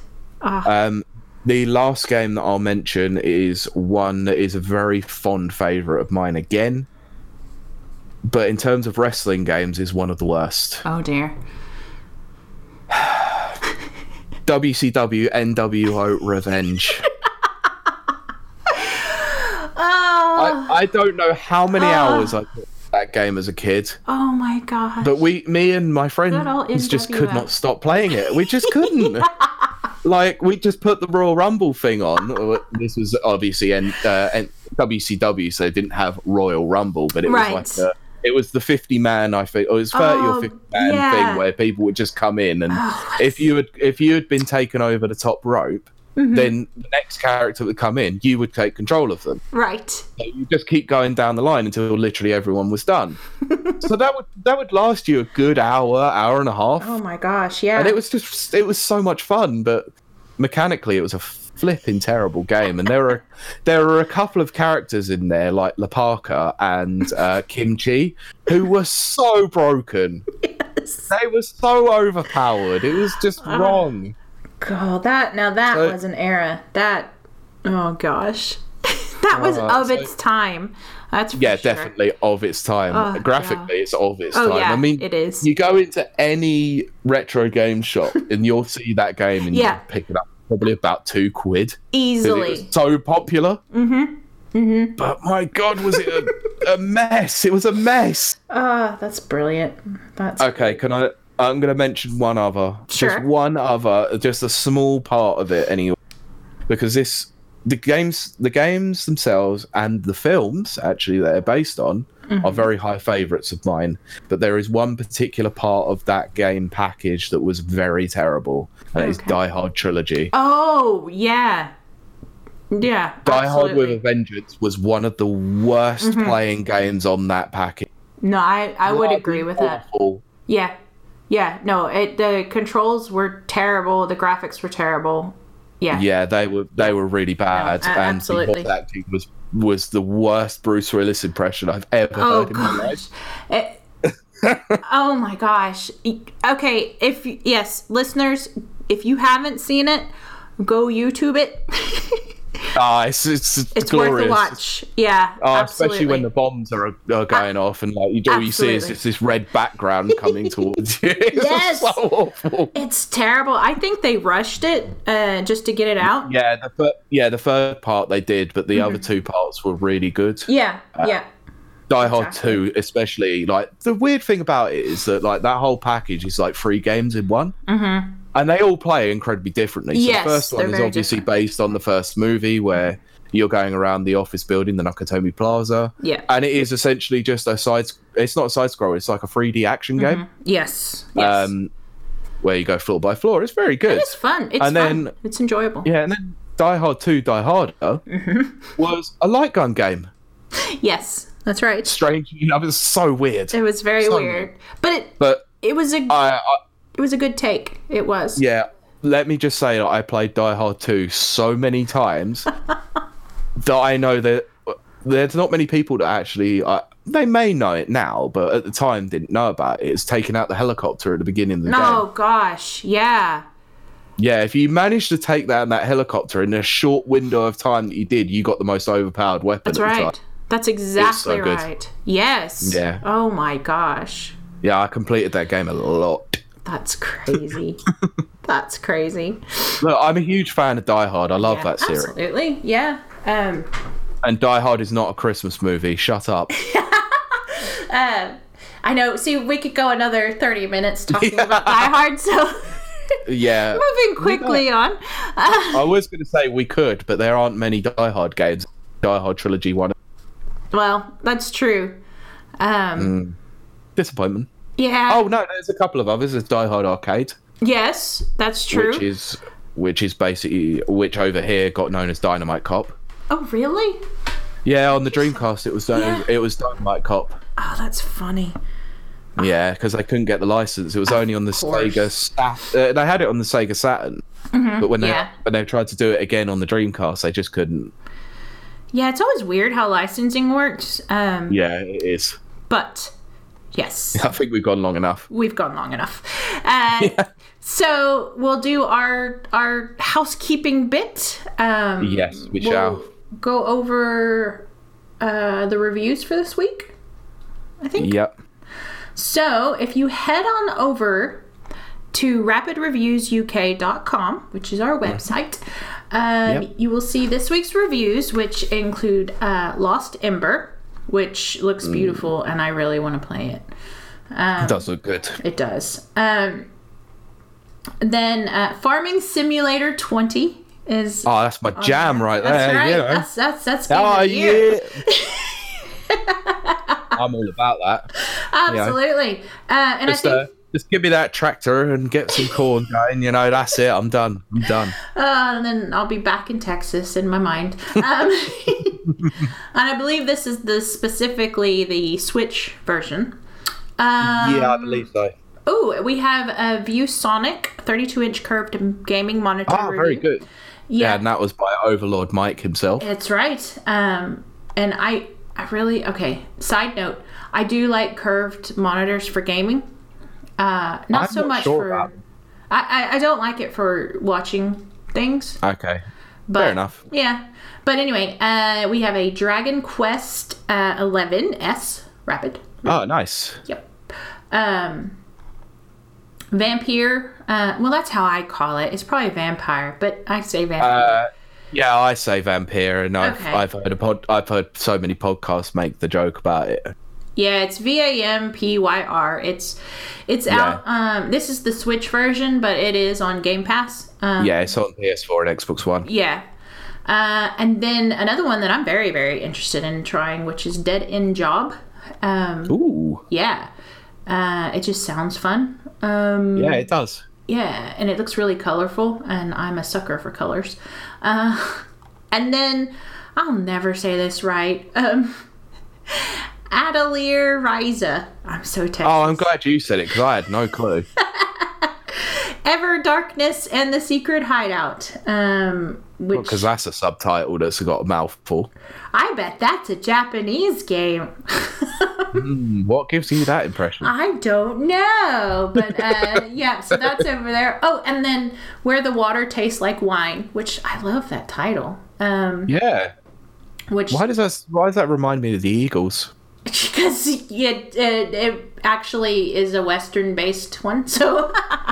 Yeah. Not that the Eagles are country, but they have that kind of... No, the Eagles suck. I kind of like Hotel California. That's amazing, but the rest of their back kind of suck. I like Desperado, but I don't really like Moving on. New York Minute and all that stuff. But that was my parents' love song. Let's move away from the Eagles. But okay, so that is this week. Oh no! Oh, I left off two. Ooh, how dare you? Oh goodness, Farabelle, which is on the Switch. Nope. And the one that I'm dying to read, just because I want to see how he did it, Zumba, Burn It Up. Who did that one? It says Alex. I for some reason thought Mike did, but it says Alex. Yes. So Alex. Yeah. I want to read that. So I'll be interested because because he has kids. I'm interested to see how that works for for all the family, basically. Oh, that's so funny. So that's this week's reviews. Go catch them. And then as far as finding us, you can find us on Twitter at Rapid Reviews UK. Mm-hmm. Our podcast Twitter home, which is at RR Radio Pod. Yep. And what about you? You can find me on Twitter. I'm there most days, tweeting some nonsense or making some really, really, really bad jokes about lead in pencils to people. Yes. At Pete Beckett 1. Yeah. And where can they find you? I am at Kylie Tagreet, which is KILEYTEHGREET, and I'm currently tweeting about autism like crazy. Of course you are. Yeah, it's because I'm learning more and more. Yeah, I do enjoy reading those because I don't know a lot about autism, so it's quite nice to actually read some things and take it into real world. Exactly. I've told another friend that I kind of want to act as a liaison between the NDs, as we call ourselves, and the NTs, which would be neurodiverse being ND and neurotypical being NTs. Okay. So, yeah. That's cool. Oh, yeah. And then we have a new way of contacting us. Yes, you may have noticed on the Twitter that we've started putting this up a little bit more. Mm-hmm. So, yes, you go ahead. So that is our email address. Ooh, email. Ooh, fancy. Yeah. Oh, it's so 1990s. It really is. But if you wanted to email us, and that is email us with anything, whether that be a good meme, a good question, or whatever, or feedback for the show, you can do so at podcast@rapidreviewsuk.com. Woohoo! So that leaves one last thing. Yes. You should hit us with that game fact. Which I really haven't prepared this week at all. But I'll see if I can pluck one out of nowhere. Say, you have a list. I will see if I can pluck a random one from nowhere. So, speaking of failed consoles like we did earlier with the Wii U, and the fact that it sold 13 million units worldwide. But did you know that Super Smash Bros. Ultimate has now sold more copies than the Wii U itself? That is wild. That is crazy. Yeah. So Super Smash Bros. Ultimate has sold over 14 million units. Wow. Oh, that's amazing. Yeah. Well, thank you for joining us. We love it when you stop by. And we will catch everyone next week. So, bye. Bye.